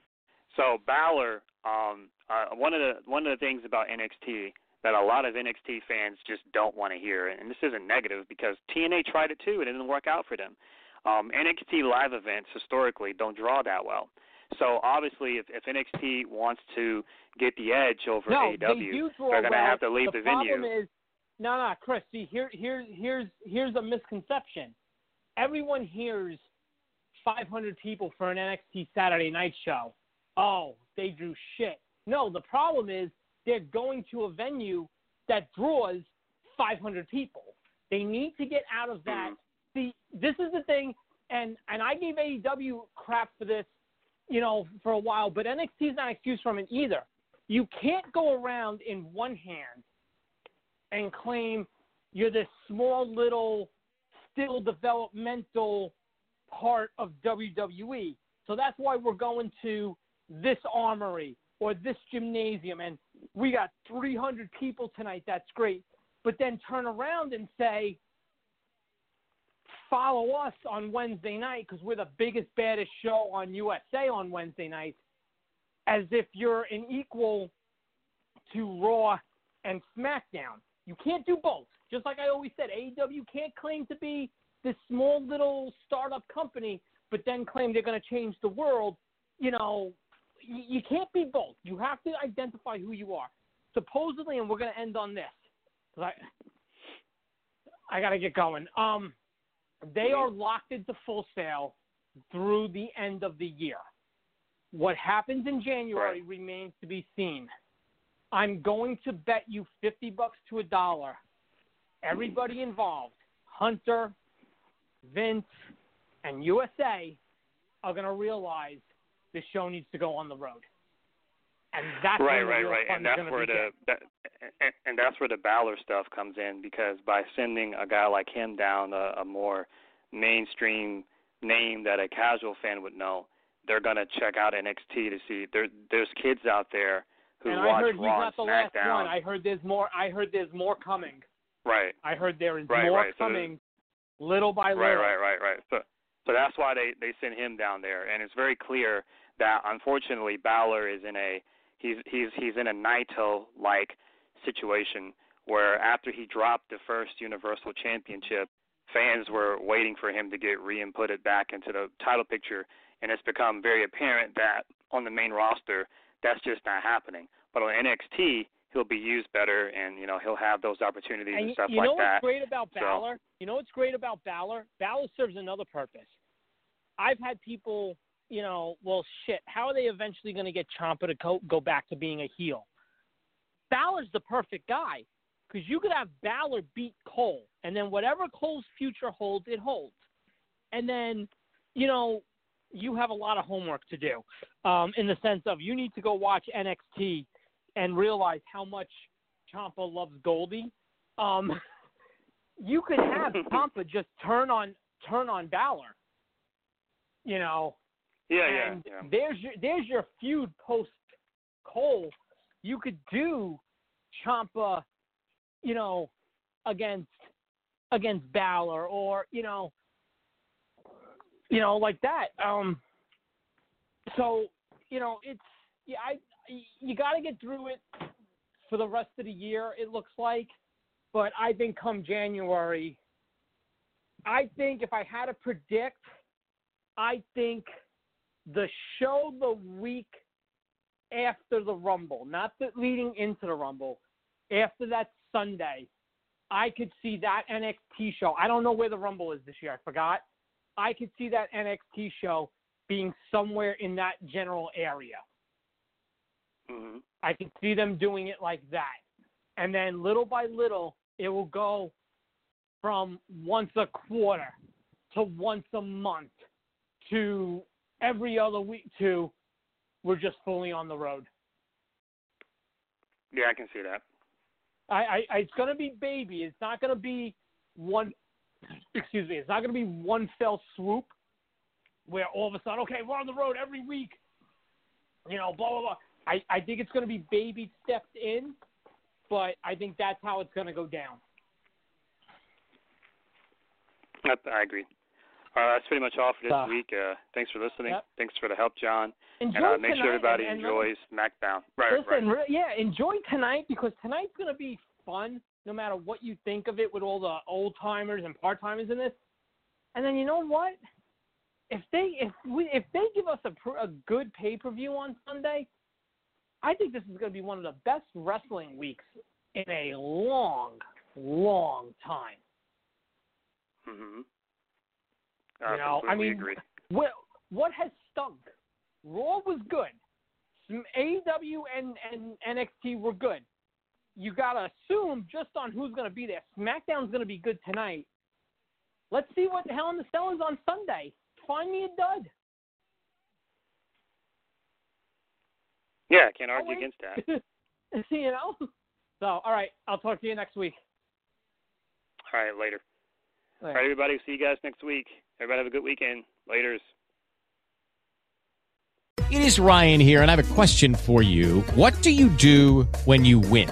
Like, are you a fist pumper, a woohooer, a hand clapper, a high fiver? I kind of like the high five, but if you want to hone in on those winning moves, check out Chumba Casino. At ChumbaCasino.com, choose from hundreds of social casino-style games for your chance to redeem serious cash prizes. There are new game releases weekly, plus free daily bonuses, so don't wait. Start having the most fun ever at ChumbaCasino.com. No purchase necessary. VGW. Void where prohibited by law. See terms and conditions. 18+. Lucky Land Casino, asking people, what's the weirdest place you've gotten lucky? Lucky? In line at the deli, I guess? Aha, in my dentist's office.